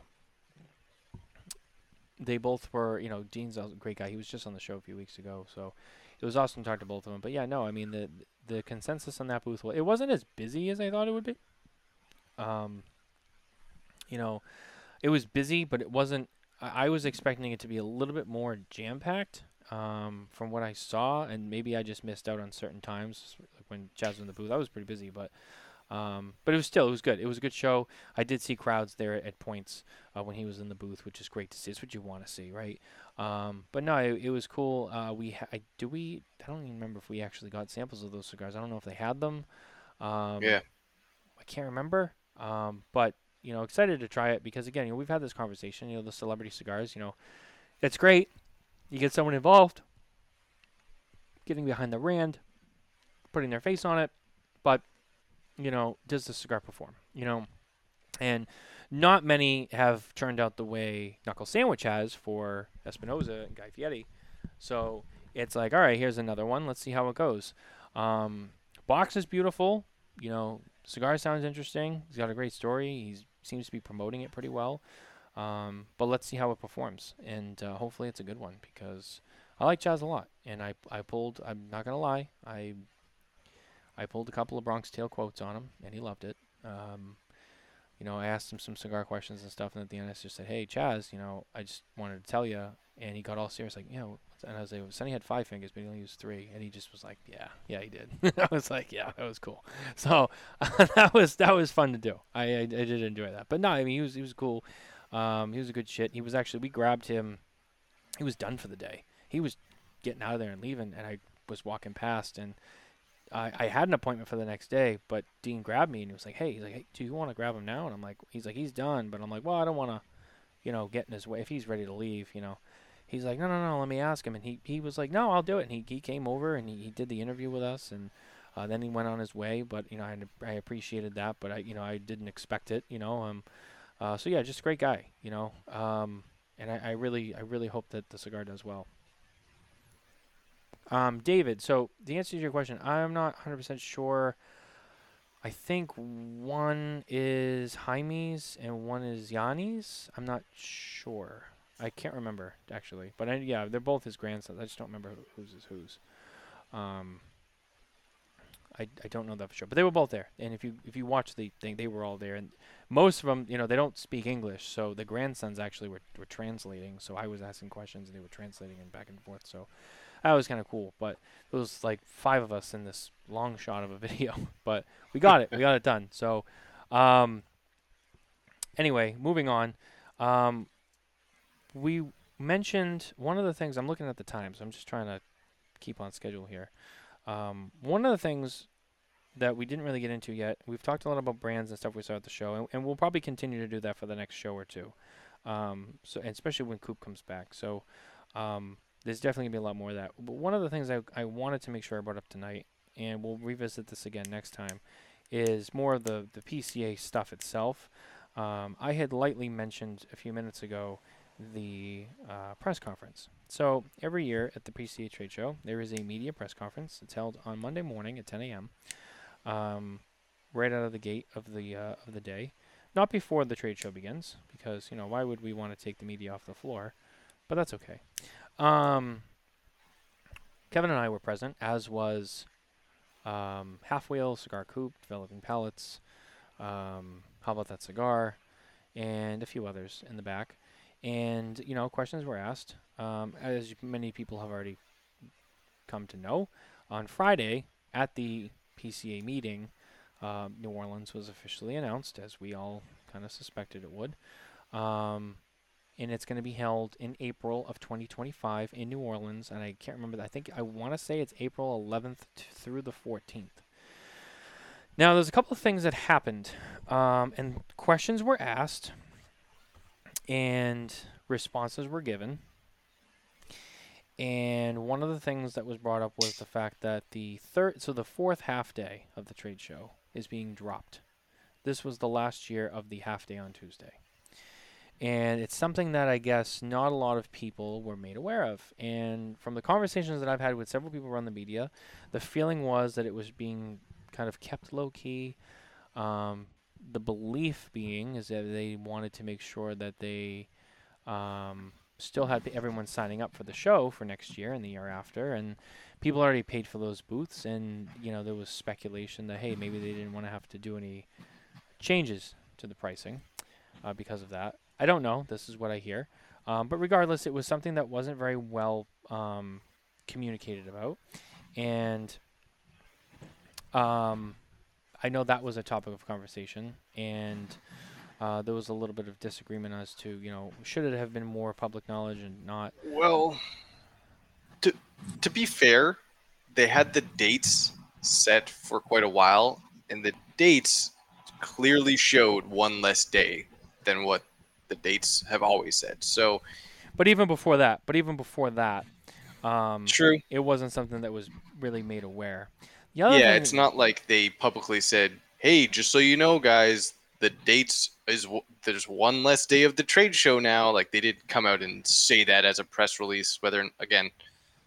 So it's almost like it was just kind of mentioned in passing. Yeah, Mitchell's right. But even leading up to that point, it wasn't really like, hey, the dates are coming. There's only going to be 3 days. The other thing, and Charlie Minato brought this up, and it was interesting. Now, before I say this, I understand that, we've been talking about expecting the show to go to New Orleans in 25. Okay, we've been talking about this. If you've been listening to the show, it's not like it's new news. When the announcement was made, it was more or less like, all right, finally we just said what we already knew. However, in terms of manufacturers, what we talk about in the media is sometimes different than what the manufacturers have going on, because they don't just talk about PCA all the time like we do. Now, Charlie brought up a good point. It said, I'm curious as to how much communication was had between the PCA and the manufacturers regarding the location of the show in 2025. And the reason is because Charlie had said that between Wednesday and Thursday, the week of the show, and probably even more, because that press conference didn't happen until Monday, that he had spoken with several manufacturers, actually a good amount of manufacturers, who said they had no idea that it was a sure thing for New Orleans. No one told them, no one communicated. And he asked the question, well, I understand that you guys, can't make the, announcement, but like when it comes to the manufacturers who exhibit and pay to come and exhibit at the trade show, there should be a little bit more, was there more communication and what happened there? And we kind of got a little bit of a runaround on that one. Like, well, we did a survey, and it's like, yeah, but who was surveyed in that? The retailers mostly? It was kind of one of those things where it's like, there's manufacturers who, and Scott made the point, like, well, people, this has been talked about. We had said it was an option. It's like, yes, but one of the things that I think Charlie was trying to stress was for the manufacturers exhibiting at the show, it sounded like there was a good amount, and there was a few I talked to who kind of said the same, but I didn't really talk about it as much as Charlie did, but the sense that Charlie was trying to paint was there was a lot of manufacturers who felt like they were left in the dark on the situation, and they felt as though they should have been more included because obviously they make up a large part of the trade show happening. Because it's them coming, paying for booths and all of that is a significant part of what puts that show together. And we didn't really get a clear answer on that one either.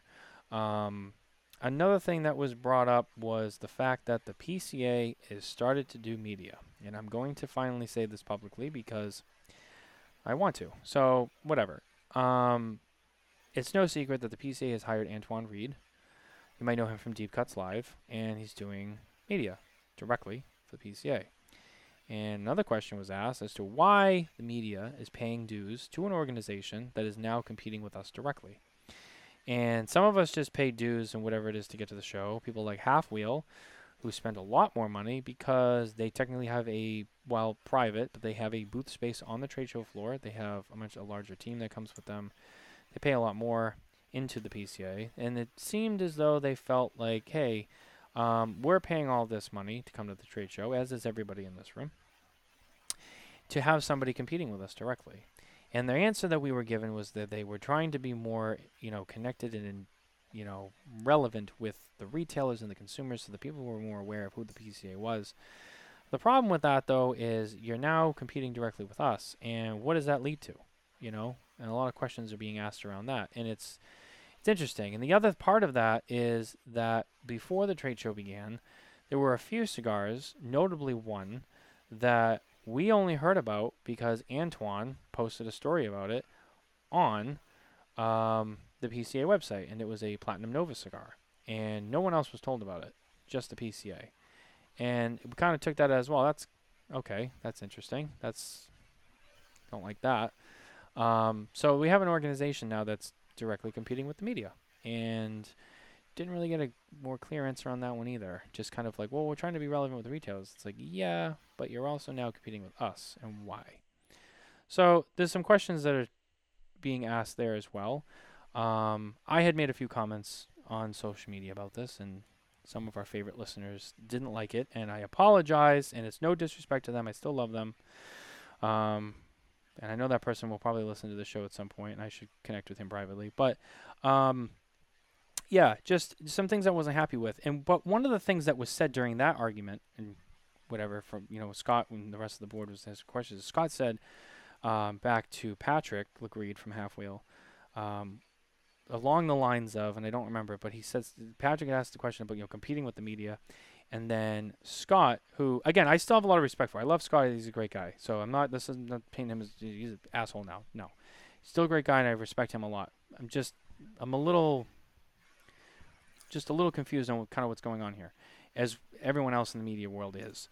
But Patrick had made a statement about, competing against the media, and then Scott had and I didn't like this, but Scott had turned around and said something to the effect of, yeah, but like, what about when you guys report on legislative stuff? That's like our thing. And it's like, I disagree with you there still, though, Scott, because it's still our job to report what's going on so that way people are more aware. Because, as we all know, most consumers are not fully aware of what's going on with legislation when it comes to cigars and the FDA and all that nonsense. And that's why we spend the time to try and put that out there on our pages and our websites, because we want people to know what's going on.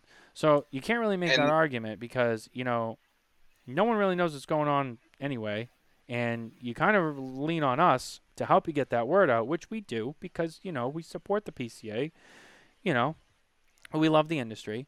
But don't sit there in a meeting and look us in the eye and go, well, but, you guys compete with our legislative stuff. It's not the same thing. It's not the same thing having us help you get the word out, an organization that we pay dues to, okay, to support this industry and help you get your message out. Because we're the media. They're an organization. Okay? And, then you turn around and you look at Patrick LaGreed and you go, well, you compete with our legislative stuff. It's not the same as you taking a cigar from a manufacturer and having Antoine go out there and put it on the website that no one else knew about.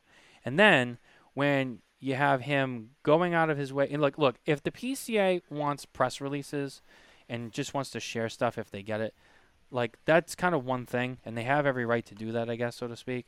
But you have him going out there and chasing down information, okay? There was a story that came out from a manufacturer who's watching this show right now, and that was supposed to be an exclusive story with a particular member of the media who is also on this show, but he's not present, okay? And, come to find out, and from what I understand, it sounds like Antoine just kind of did some digging and put a story out. And if you ask me, if I put an exclusive story out, if Coop puts an exclusive story out, if DP puts an exclusive story out, Charlie puts an exclusive story out, and one of us goes and steals it from the other one because it's out there, whatever, that's one thing. But I don't expect the Premium Cigar Association to cheat me on an exclusive story. And I know there's people who are going to disagree with me, but I don't care. It's just, on the surface, it just doesn't seem right to me. So that is a gripe that not only do I hold, but pretty much everybody in that room who is a media person feels. Well, at the end of the day, we can't speak for all of them, but I'm sure it will be brought up. Oh, we can, Mitchell. We can. Trust me. Yeah, I kind of agree with Matt. That was kind of the universal consensus. And Kevin was in that. The fact when we talked afterwards, that just seemed to be the common theme. I mean, Matt definitely has a point there. Yeah, it's a very important point, and as Switzerland as Mitchell can be sometimes, and I love that about him. This is something that we just can't let. No, this is not right. And Kevin was in that room, and he heard all of this conversation. And he saw it himself, and he knows. This was something that everyone sat up and leaned a little bit more forward when it came up. And I actually was going to ask this question, but right before I did, Patrick beat me to it, and I said, oh, okay, great. Now I don't have to do it. For me, my one question is, why are they doing it? Like, why do they feel they need to become a press release format? If they feel that they need to communicate certain product releases or whatever that they're doing with their form of media, it's a very simple fix. It is share one of our posts, send it to us, send it to the media. Hey, maybe just go on the PCA page and share an article from Smoke and Tobacco and say, hey guys, check out this article about a PCA exclusive from Smoke and Tobacco, from Cigar Coop, from Half Wheel.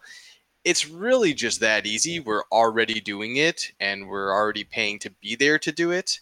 You don't have to pay someone to do it because that's what we want to do, and that's what we're there to do.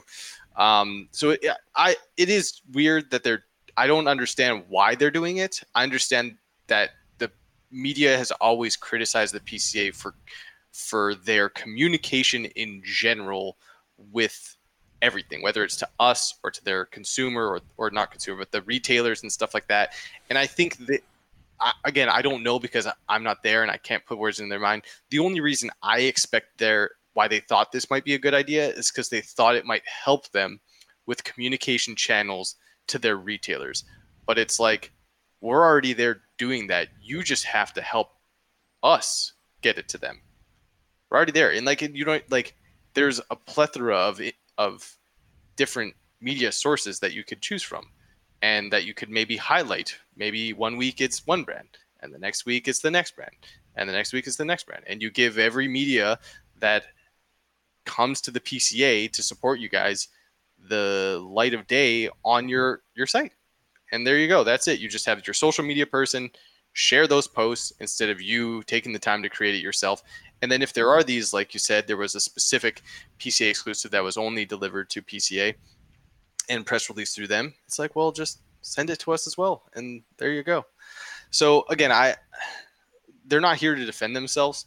And I wasn't at that conference, so I don't know the exact sentiments of everyone sitting in that room. And you're right, I do like to play Switzerland or even a little bit of devil's advocate. But yeah, I think it's a very easy fix, and it doesn't even require that much effort. And you have all the communication channels you want to with what you're already doing, and we're still happy. We get, a bit of time on the PCA page.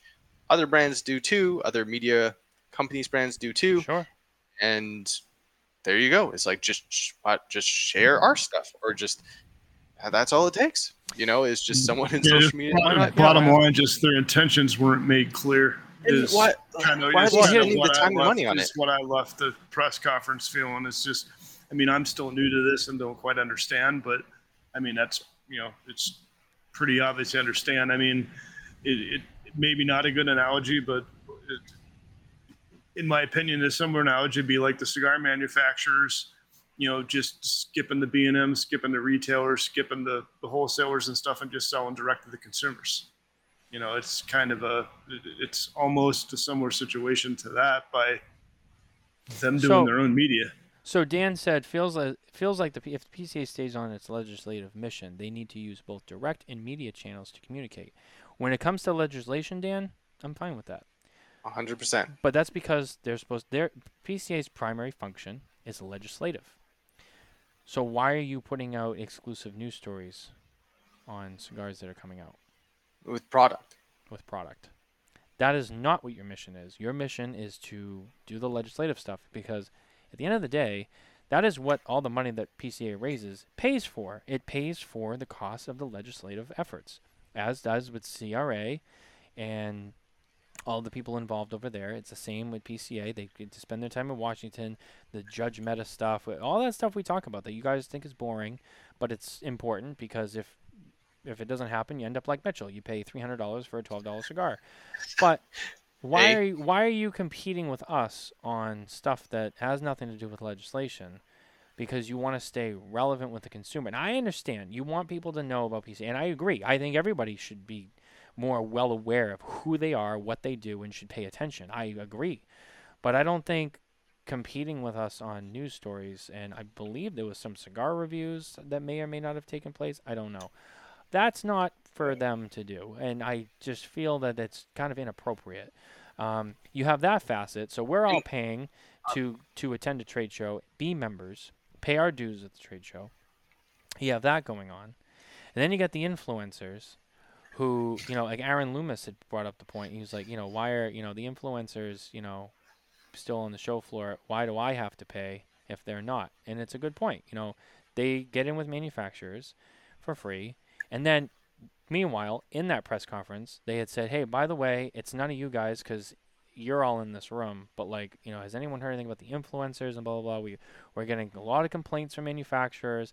And I know all the Instagram people hate when I bring this up. But it's like, listen, the board of directors brings this up and says, we're getting complaints from manufacturers. I'm relaying information.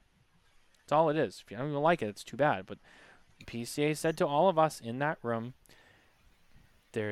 get a lot of complaints coming in from these people in the booths. They're fanboying and fangirling and doing and interrupting business, and we cannot have that, which I agree with, and I think that's true. So you're letting that happen. And the simple solution is be more diligent with those big manufacturers who get like 200 badges and give them out to everybody. And, really comb through who's getting these badges and do they really work for the company. Because they're like, we'd love to have a suggestion. Well, there's your suggestion. Those big people who are notorious, spend more time combing through them and find out who those people are and make more of an effort. But they don't, because at the end of the day, those badges get paid for and it's money for the PCA. But, then they complain about it and they go, as we all do, and the manufacturers don't like it. And then the manufacturers look at it as all media. Then we all get the red target on our back, even though that's not what it is, because, some of us are there, anyone who was in that room really, to do professional media work at the trade show. But then, you got the PCA competing against us. You got the influencers who are allowed to walk the floor, cause trouble, and get there for free. Meanwhile, there's a small group of us who are there doing the right thing every day. We're paying to be there. We're paying our dues. And it feels like, we're getting the shortest end of the stick here, and it just doesn't make sense to me. And I know a lot of people who my peers in this industry who also own their own media websites agree with me. So I'm going to be the asshole to say it on the air and everyone can hear it, because if you don't say anything about something, nothing ever gets done or the conversation doesn't happen. If you just kick it under the rug, then no one talks about it and it just gets worse. So I know there's people who are not going to like this rant, but at the end of the day, I'm not here to just make everyone feel good. I'm here to tell you what's going on, and that's what's going on.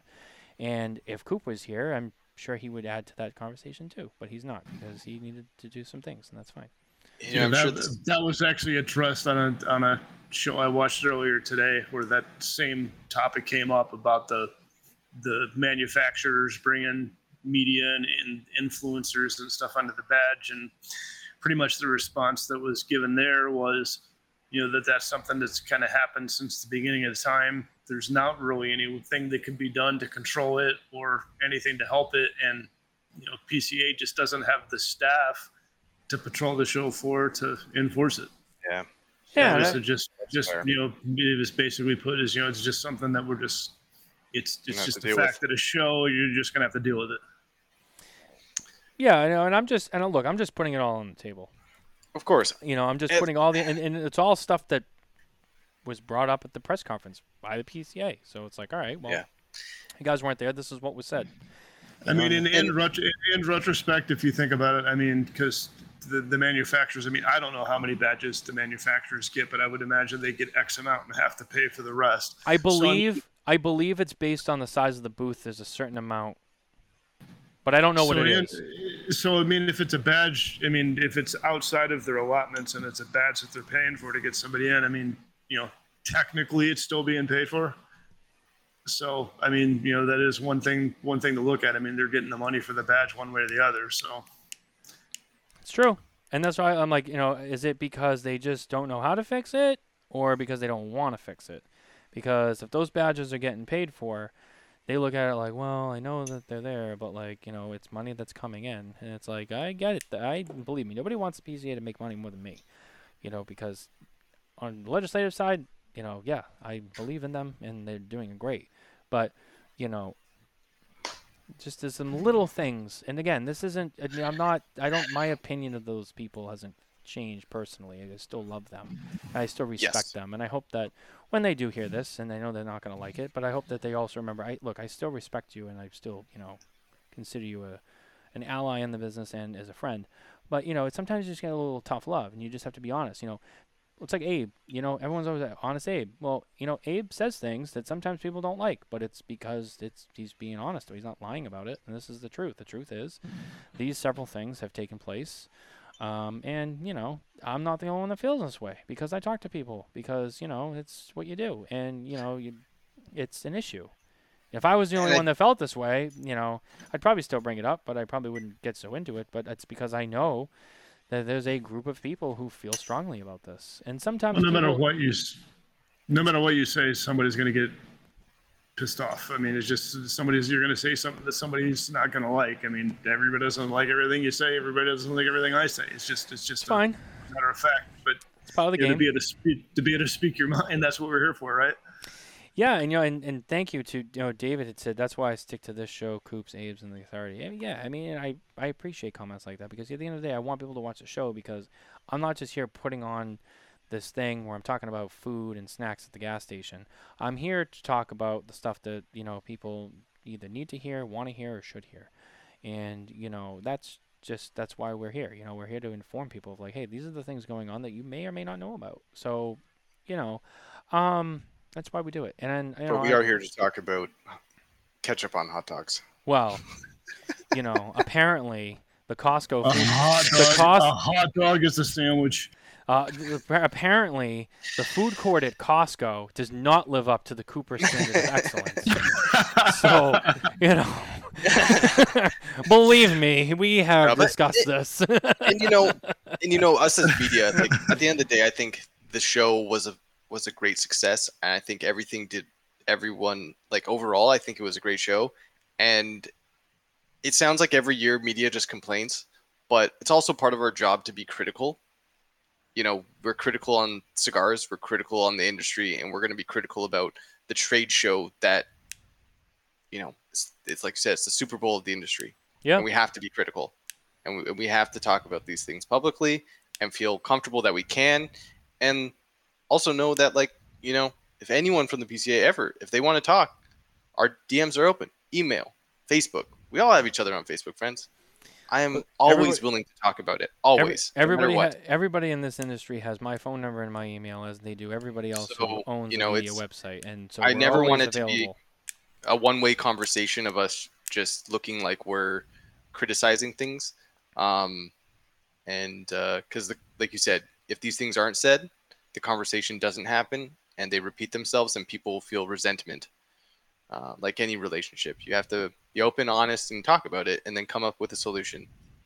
Yeah, as long as both sides of the conversation are out there that you can have a conversation about.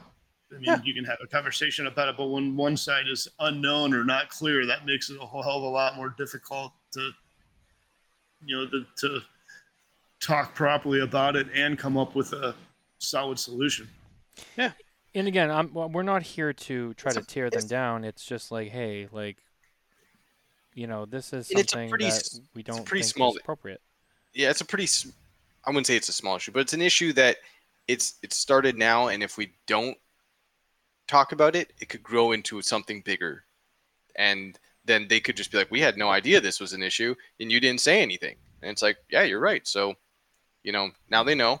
And whether something changes or whether they convey what their message wants to be with what they're doing, and then media understands that, or the rest of the people understand that, who knows? But yeah. 9 times out of 10, that's how it happens too. It's like, well, we didn't know it was a problem, until then it becomes a big problem that can't be fixed, and you never said anything. So if you don't say anything, you can't fix it. So, no matter how popular or unpopular your view is, open your mouth, say something, and if it is a problem, it can get fixed. If it can't be, hey, it can't be fixed. Here's why, and just move on and go. One of the things that was brought to my attention when I first publicly had this conversation, is someone had said to me like, oh, well, the media was there. They had every right to ask questions. We did. They had every right to push on for more information. There's only so much pushing you're going to do when the precedent is set, like, well, we don't really want to dig too deep into this. So, now, and I understand the argument is, well, you could have dug deeper. Yes, but at the same time, we don't like to waste our own time. So if we know that we're just going to keep asking the same questions, albeit different, similar to the way, I don't know, a cross-examination would go in a courtroom, you stop. You're like, all right, you're just not going to answer the question, or you're not going to give me the answer that I know you probably have that you're not giving me, and you just move on because, we're not going to keep everybody there all day. But yeah, we saw the cards. We saw the cards. We saw the cards they had, and we're like, all right, well, we know what's going on. Just, why aren't you being a little bit more direct about it? And it's but then you start to wonder, like, well, why are they paying someone a salary to do media? And look, and I just want to make this clear, because I know what's going to happen. People are going to say, you were shit-talking Antoine. This has nothing to do with him personally. He got hired to do a job, and he's doing his job. This is not about him. This is not his fault. So before anyone even tries to play that game, it's on the record. I'm not looking at him. He got hired to do a job, and that's what he's doing. That's not his fault. He's just doing what he's told. It's the organization who decided to make this happen. Why did you make this happen? Why are we spending the PCA members' money on this? It's a little peculiar. But that's just me. I actually have a question, and Matt, I don't know if I've even asked you this before, and this is more related to the new location in 2025. Mm-hmm. Go ahead. Being that the French Quarter Festival is the same date, that is going to have 1 to 1.5 million people in attendance. What's that going to do? I heard about this today. As far as the trade show. That's a very good question, and I'm going to be honest with you. I didn't really know anything about that until you brought this up to me earlier. Yeah, same. But I was like, wow, that's a good point.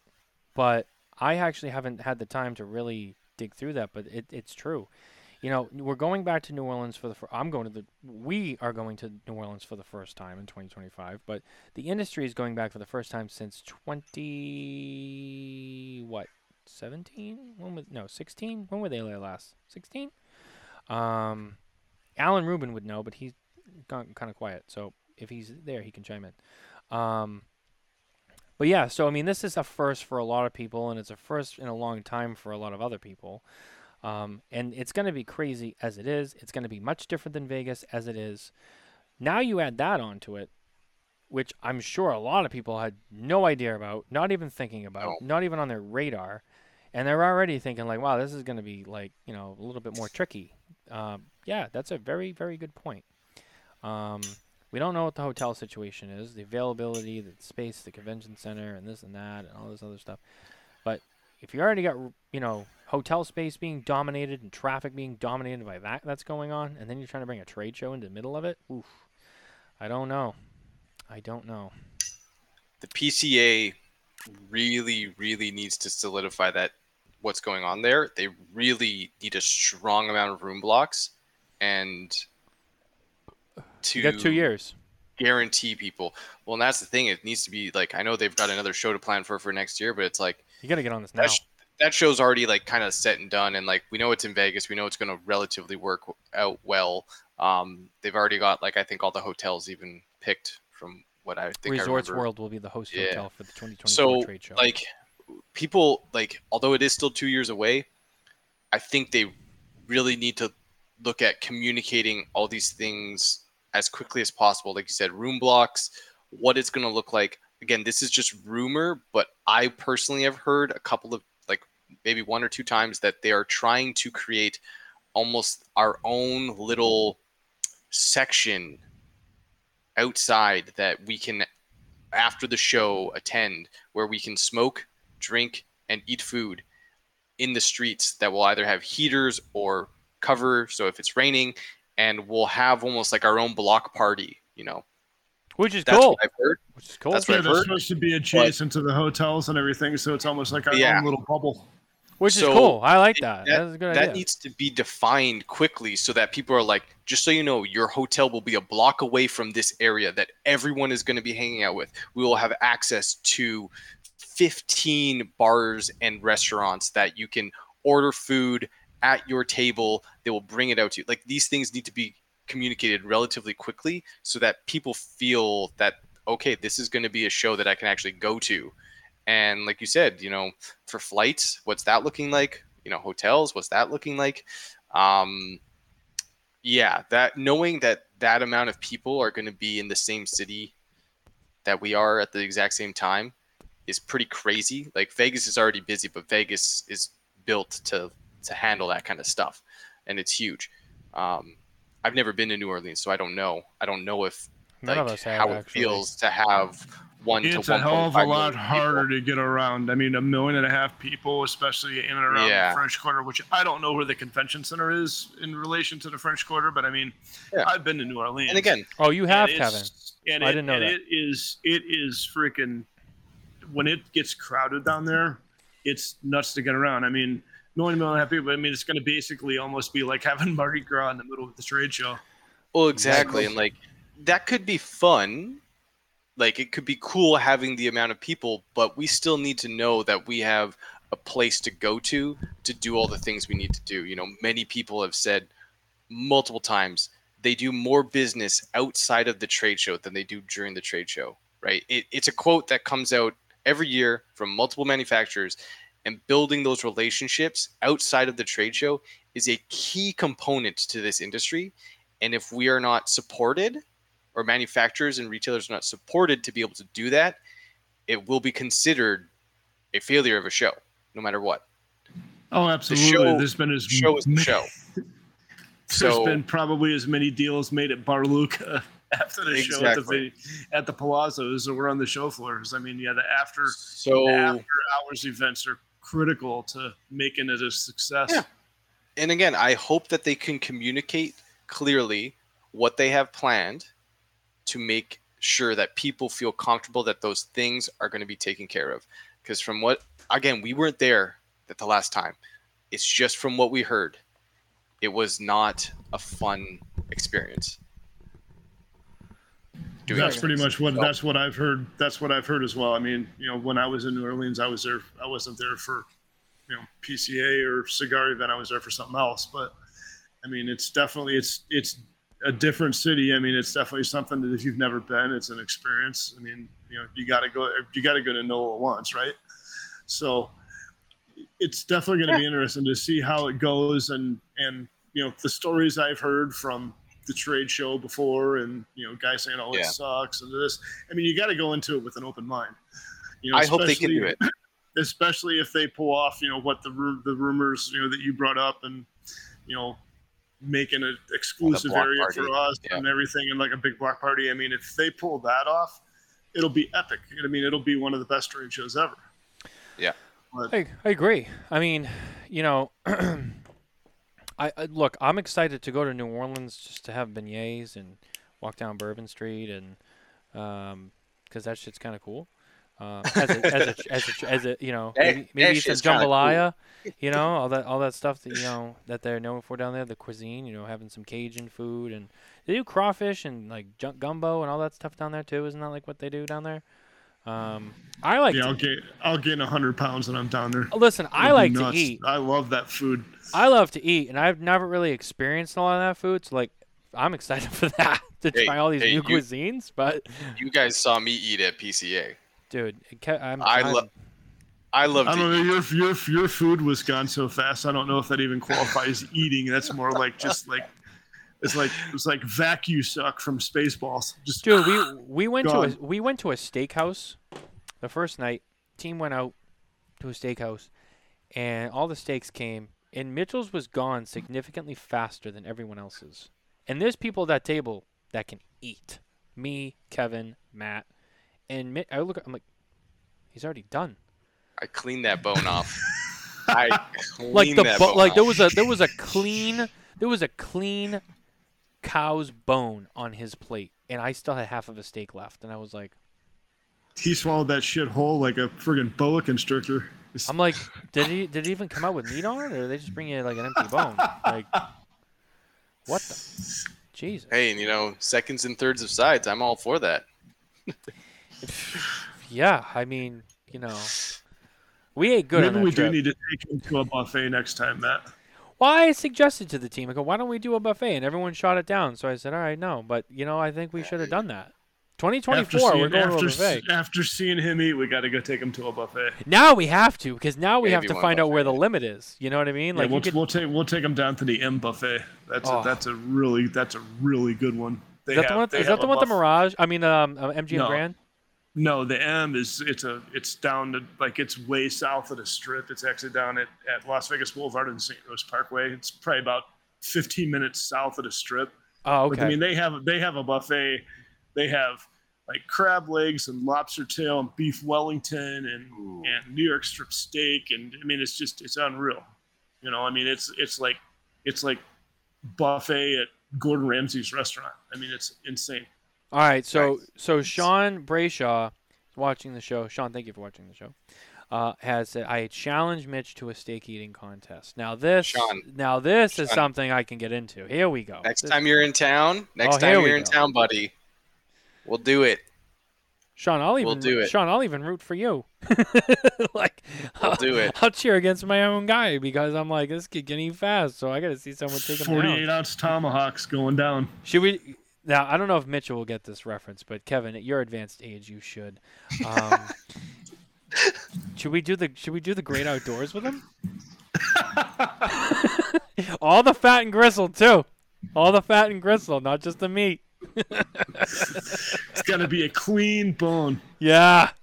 Old You 96er. gotta have about a 3-pound baked potato to go with it. Oh man. Jeez. Yeah. That's I'd see. Does it like come with that's bacon I and don't know. Does it come with bacon and sour cream though? Because It comes with anything you want. That's right. The more the better. bacon, sour cream, and some freshly chopped green onion. Oh, you know what, too? Do you like burritos, Mitch? Oh, of course. Okay, we have a place here that has a 5-pound burrito.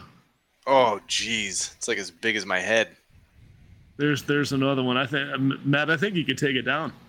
I think you could. You know the other interesting too is he has an hour to eat it. So you know what the other thing is too, Kevin, which is interesting. So we had multiple hotel rooms, but they were all connected, right? So, you know, I was over in Mitch's room, and the middle doors were open, so like we knew where everyone was. So not that I was really paying attention or being weird, but you know, I would notice when people were in the bathroom and when they weren't, right? I don't recall Mitchell spending a lot of time in the bathroom either, which is interesting because for as much as he ate, you figure, well, what goes in must come out.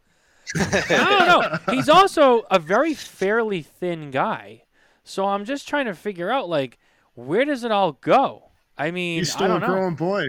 Just body just eats it up. Still a strapping young lad. Yeah. Growing. I mean, you know. Nicole said in New Orleans we're going to be eating fried alligator, and Barbara said not me. Barbie girl is definitely alligator. not adventurous in the food stuffs, and they definitely have it down there. Barbara, Yeah. I'll try a little bit of everything. wherever we go, we'll make sure that the basics are there for you. I promise. You know, we got to make sure there's like chicken and spaghetti and meatballs. You know how much Barbara loves that. We've got to make sure we have that for Barbara, and then we can venture out. You know? Sean asked which steakhouse will it be. Make it easier when you come to the lounge. We can just get someone to bring a barbecue, and we'll just have steaks one night, and we'll all do it. Yeah, so you can come to our media compound, and we'll do it all in house, nice, and we do whatever we want. No, Sean lives in Canada. He used to okay. live here, but he's on the east side now. He comes visit us every once in a while. So we'll have a night. We'll do a steak night, and we'll all just didn't happen. Yeah, video didn't happen. We'll have to videotape it. Some medium rare steaks on the Barbie. We'll get some sides going. There's got to be a minimum size too. I mean, I'm thinking we'll at get least some nice. We'll get some 42, nice cuts. 48 ounce ish. Does it have to be excessive amounts? Maybe, I don't know. We'll see, but yes, it does. It'll be a nice amount. Look at Matt laugh. Listen, it has to be excessive amounts. If it's a contest, it has to. I mean, you got to go big or go home, right? let me just tell you something. Let me just tell you something. And Mitchell, the one dinner that you did have with us didn't count because that wasn't really a true one. But you haven't eaten meat until you've eaten steak with Carney. with John Carney. Mm-hmm. Let me tell you something. You think you're tough. You think you're big time. Okay. All right. I see you, Mitchell. I saw you eat. You can hang a little bit. But the test is when you eat like pounds of meat. Grade A prime sirloin with Jonathan M. Carney. You want to be a big boy and you want to flex your eating ability, eat a real full meal, one-on-one, not a group where everything gets shared, a one-on-one meal with Carney where he orders the same amount of food for 2 people. Let me know if you can take that down. I would like to see Carney paired up with Evan Darnell, the snakesmith from Red Meat Lovers. Dude. That would be an epic pairing right there. Dude. Those two. Oh my God. Evan Darnell and John Carney in a cage match steak eating competition. I would pay to. I would.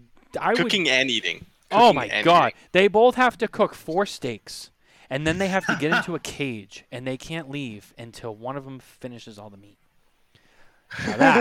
Now that is an event. And the winner. That would be epic. Oh. That would be unreal. Mm.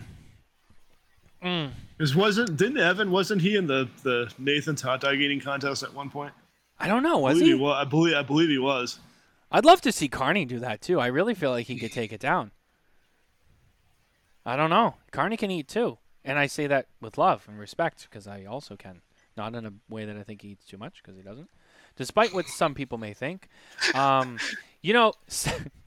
First of all, so something I don't want to say too much or get too specific because I don't know if Carney wants this out there, but I'll say someone that Carney knows pretty well. It wasn't me, but someone that Carney knows very, very, very well pulled him aside at the trade show and said, Carney, we need to do something about your weight. And he was very upset, and I think he has every right to be. Carney is a very sexy human being, and I think he's very comfortable with himself, and he looks great. Looks dynamite, He's a bigger boy. There's nothing wrong with that. He's just a big boy, and he's a good boy. So, he knows how to dress to the nines, that's for Carney sure. he still looks good in the was suit, looking man. good. I'll tell you. I see him dressed up at the show. That second day, he came down to the show floor and he had that light pink jacket with the dress shirt and the handkerchief. And I'm like, he looked fucking good. He looked like a vice president. What am I gonna say? He looked good. It doesn't matter how big you are. Mitchell looked good. Mitchell pulled the suit out. On his bony frame. Like I He put said. the suit on. Michael Herklotz inspired. That's right. That's right. Had the tie, had my pocket square, got the dimple going. See, here's I another was, one. Dan Thompson, join us in Texas. You'll be happy. They know Hey, how to eat down like I in said, Texas too. I've I've never been to I've been Texas, but yeah, they know how to eat. It was They a good eat, time. they eat a lot of steak down there, or as they call in Texas, cattle. I believe is the Cattle. proper term. Mitch has moose and elk. Yep. Listen, I've eaten elk. moose. I've never had moose, but I've had elk. How about good. that moose on the roof, eh? It's tasty. It's very lean. It's very lean. I've had bison. I've had elk. Both Yeah, bison's coincidentally enough with Carney. That's where I got it from. He had ordered a bunch of meats through his meat purveyor, and he was like, "Hey, you want to try some elk?" And I was like, "Yeah." And it was good. It was very lean. It was like a really, really lean fillet. You got it from the meat mafia. It was good. It was really good. Bison's good too. I like bison. Yep. Lamb Bison's is good. delicious. I've had Bison lamb. burgers, ooh, so good. The only thing I still haven't had, I've never had deer. I've never had moose. I've always wanted to, just never had that opportunity. But Yeah. Alex, I agree, buddy. Texas barbecue and steaks are second to none. You know what? That's The my- whole that's my barbecue good thing, buddy I like Alex from Texas. all barbecue. Okay? Let's just get that out there. With sauce, without sauce, charcoal, not charcoal, smoked, not smoked. I love all barbecue, man. Like, who that's doesn't? My just favorite. tasty. It's my That's favorite of just the tasty. barbecue. Is my favorite of the food groups. Exactly. So good. But Texas does make some nice barbecue, that's for sure. Nicole brings up a good point. I'll tell this story. So I got in on Thursday night, and I'm waiting at baggage claim, and with Matt, the other Matt, and Darren from My Father's Cigars, shout out, and we were all on the flight together, and we're all baggage together, and our bags were like the last bags. It's like almost never happens to me. And I will admit, I did panic, and I texted Kevin, who was waiting to pick me up outside, and I'm like, hey, like, I'm just still waiting for my bag. And I'm like, but I don't know where, like, this is weird. And Kevin's like, well, you should check your air tag. And I'm like, that's a good point.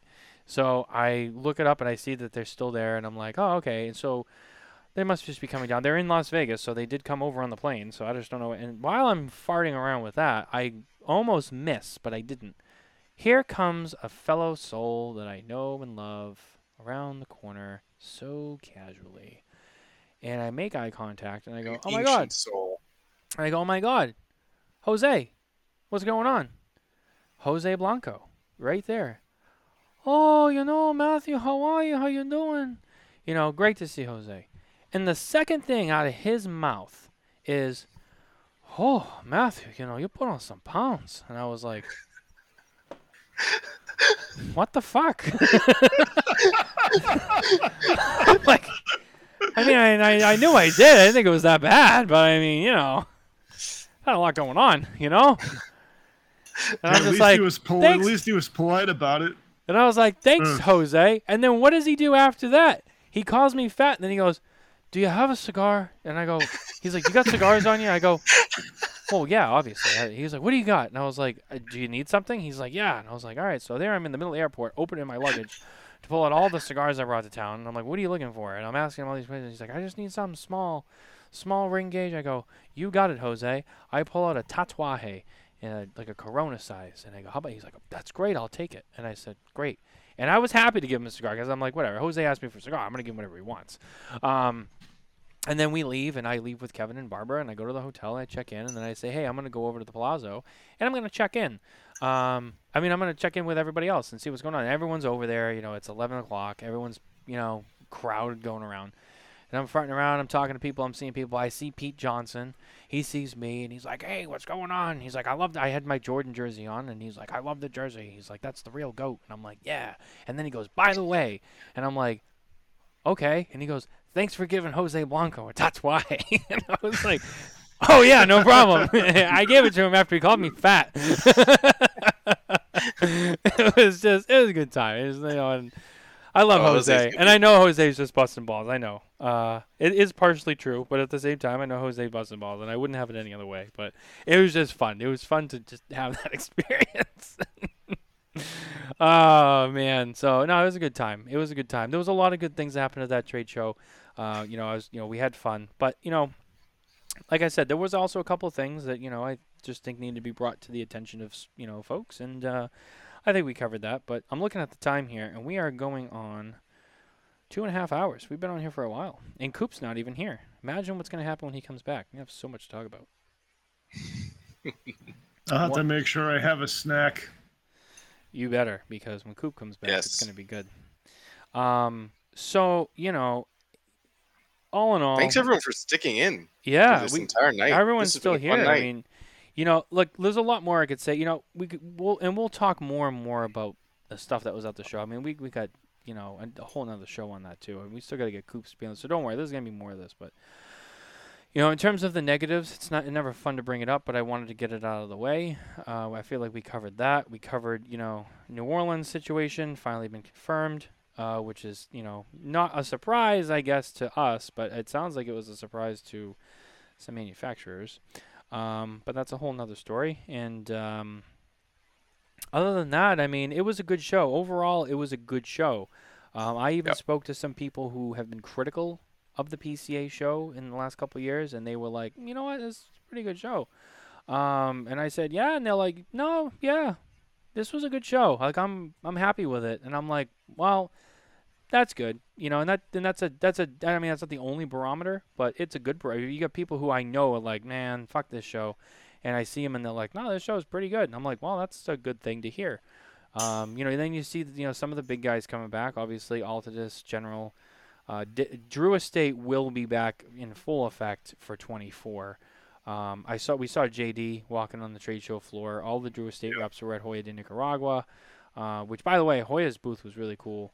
And they were awesome with their time, and we got to see the new Cinco de Cinco from Hoya de Nicaragua, which is another highlight of the show. It's a cigar I'm definitely interested in getting more into when it is. We have some samples, so I'll try it, but I believe it. I don't remember when it gets released, but I want to say it's pretty soon if it hasn't shipped already. So yeah, I mean, just seeing them there is great.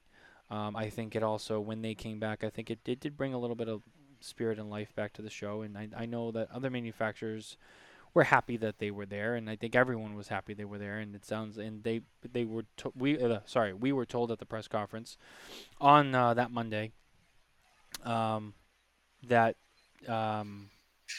Altadis and Forged, I think it was Coop actually who asked the question, like, have you guys gotten a reading back on like what they think, being back at the show? And we were told that Altadis and Forged, had nothing but good things to say. They were very pleased with the trade show, and they've already booked and confirmed for 24. So they're definitely here to stay for now, which is good. And it's something we talked a lot about. And to see them back, do a show, went well. They're already booked for the next one. Drew Estate's booked for the next one. I was told Drew Estate has a pretty big booth again. In fact, the words that were used were, I think the booth is the same size as Rocky Patel's, which is a good sized booth. So it's good. Altadis, I think, upgraded to a bigger booth for 2024, from what I understand as well. I think Forged has the same, because that was talked about at the press conference. So it's all good things. I mean, again, the only one that's left out is Davidoff, but we don't really know what's going on. Davahu? So it'd be great to see them come back, just so that everybody's there. But I feel like we're not going to see them. We're not going to see them. If they come back, we won't see them for a few years. And I'm not sure, when, why, or how. But I think it's just going to be the other three for the time being, which is, it's better than none of them being there, right? So we'll take it. But no, this is a good show. And, I know an observation that I made, and it's like, I guess an opinion that I have is like when we had the opening meeting, prior to the show kicking off, when they went over the PCA went over the legislative wins that they've had this year, there was some major plays made and some major wins on the legislative side that PCA was involved in. And I think, for the manufacturers and everybody that was there at that meeting and get to hear that, and anybody involved in the show, especially from the states where these wins happened, they got to see firsthand, that PCA is actually out there fighting, and they're actually able to see firsthand where their money's going. I just think that created a super positive mood to kick off the show. I agree. And again, like I said, we were critical on a couple of issues. But again, and I can't stress this enough, that doesn't change the big look at PCA or the people who I mentioned, like Scott and Greg. And, there's still a lot of good things that are being done in the bigger picture for the greater good, and we still applaud them for that. So I don't want anyone to take this away like, well, now, it didn't tear them down, as a whole or completely or whatever. It just did this specific issue that I mentioned. But Kevin's right. I mean, that stuff is important. And, me and Kevin sat right next to each other. They went through all the numbers. They went through all the, and there's a lot of stuff being done. I mean, they still have to deal with Judge Mehta with his next ruling, whatever. But that's still being put on the back burner because I think he's also presiding over the January 6th stuff. So obviously, tobacco and cigars is definitely not a priority, which, I mean, it makes sense. But, but in the meantime, they've been doing good. They've added, Kevin, was it 4 states they were able to pass a tax cap through this year? Connecticut, they were able to pass the bill so that way they could, start cigar bars again. So they overturned a flavored ban somewhere. I can't remember what state it was, but they overturned a flavored ban. They did. And you're right. I can't remember the state. I'm trying to remember what state was that. Yeah, it was up your way somewhere, I believe, wasn't it? Well, it wasn't Massachusetts, and I doubt it was New York. I should have written it down. I couldn't remember. Was it maybe Connecticut too? It might have been. Or Pennsylvania? I don't know. I don't know, but yeah, you're right. And I can't remember which one it was. But they did. And again, it's state stuff, but it's still important because even when states do things, I mean, other states feed off of that. So it radiates. It does. So I mean, when you got four states that implemented a tax cap, and what's the total with tax caps now? Is it 15 states? 16 states? 16 states, I believe they said. That's a lot. That's a lot. And that's, and remember, that's 16 states with tax caps, and then that's not like the couple of states that out there that don't even have cigar tax. So I mean, you're talking almost half the country. I mean, that's good. That's what you want. I mean, you still got New York and California, Massachusetts, and Vermont, and I think Maine. Actually, maybe Maine was the flavored one. No, I don't think so. I don't remember. I'm gonna find out. I should have written it down. Yeah, I don't want to speculate and guess. I don't want to speculate, but one state definitely did, and I can't remember where, but there was one state. But there's still a lot of states out there that do have high taxes and stuff, and it'd be nice to see those states, kind of get around that because it is crippling, and you don't want to end up like Mitchell in Canada because it is real. Perfect example. I acquired a lot of stuff at the trade show that I, send back with me, and I can take whatever I want. Mitchell, at the end of the show, had to go through all of the stuff, all the cigars, all the samples he acquired, and he had to pick 75 cigars that he wanted to bring with him. And that was Really even should like, have just been 50. and really it should have been 50, but he said, I'm going to go for 75 because, there's just a lot here and I want to take it. And, I don't blame him. And he still crossed the border into Canada, and they charged him $300 on duty for, technically, Mitchell, correct me if I'm wrong, technically that duty is owed on the 25 extra, correct? That's correct. So That's Mitchell, only on the 25 that was over the 50. so that the was 50 the is the taxes. 50 you're in and out. The 25, so he paid $300 for 25 cigars that he got at the trade show. Now, That were technically free. that he didn't pay for. So, I mean, it's not like he really got butt raped over it. It's not like he bought all this money in cigars. He still had to pay. But it's still, like, just imagine, like, you come across the border and you got to pay just $300. It's like, it's not fun. It's not. And, it's unfortunate, but it's a reality that could happen everywhere else. And, Mitchell was gracious enough to give us some of the CAO Borealis that has Canadian-grown tobacco in it.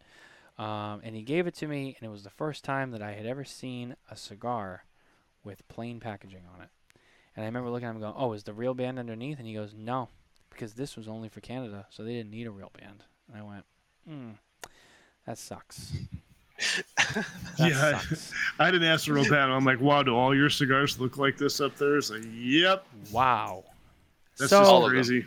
So, yeah, that could be your life if the PCA doesn't help you. So, again, in conclusion, the PCA is still a great organization, and I do support them, and, they've been doing some really big stuff. But, they got a couple of little things they got to work on, and that's fine. And I have confidence that they can, because we've seen it. So, I'm going to end it there for now. I mean, this was a good show, but I want to save some for when Coop comes back, because there'll be a lot more going on there. But no, once again, thank you guys for watching the show. Thank you for listening. Thank you for subscribing. If you haven't, head over to smokeandtobacco.com for all of our PCA coverage, as well as all of our industry news and our cigar reviews and everything else that we have going on. Who's on Wednesday? Well, Are we allowed? Well, Wednesday was supposed to be Jose Blanco, but unfortunately, due to personal reasons, Jose has had to reschedule. And everything is okay, but he just had some. He's fine. He's just had some things. He had to move some stuff around. It's not a big deal.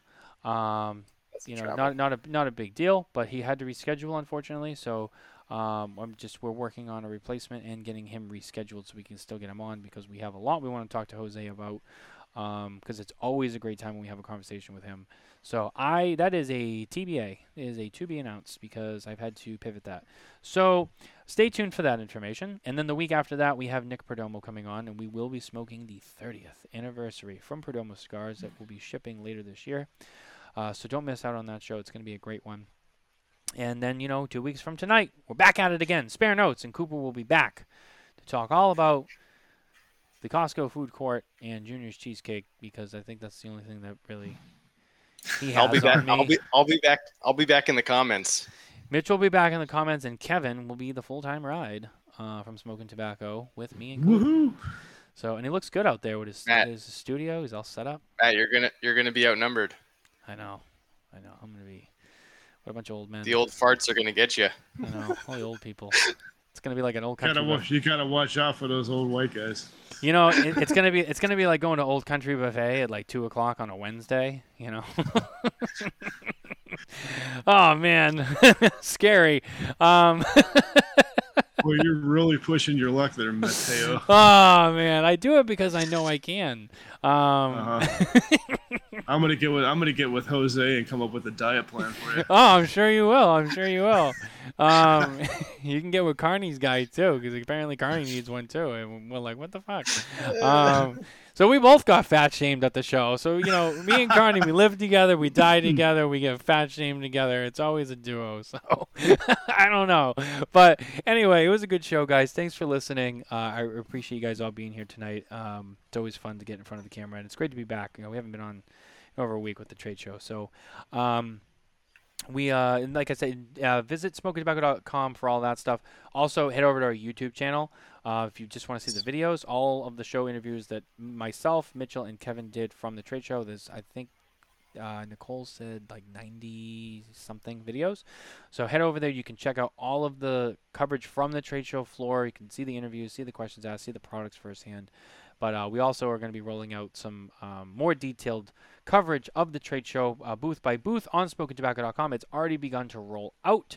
So you can head over there right now and read it and see pictures of the products and descriptions and information on when you can get it. So don't forget to check that out and sign up for our email newsletter while you're at it too, so you can stay up to date on our announcements and who's coming on the show and all that fun stuff that we promote. So with that, I'm going to see you guys next time. Keep it lit, and we'll see you Wednesday night. Take care.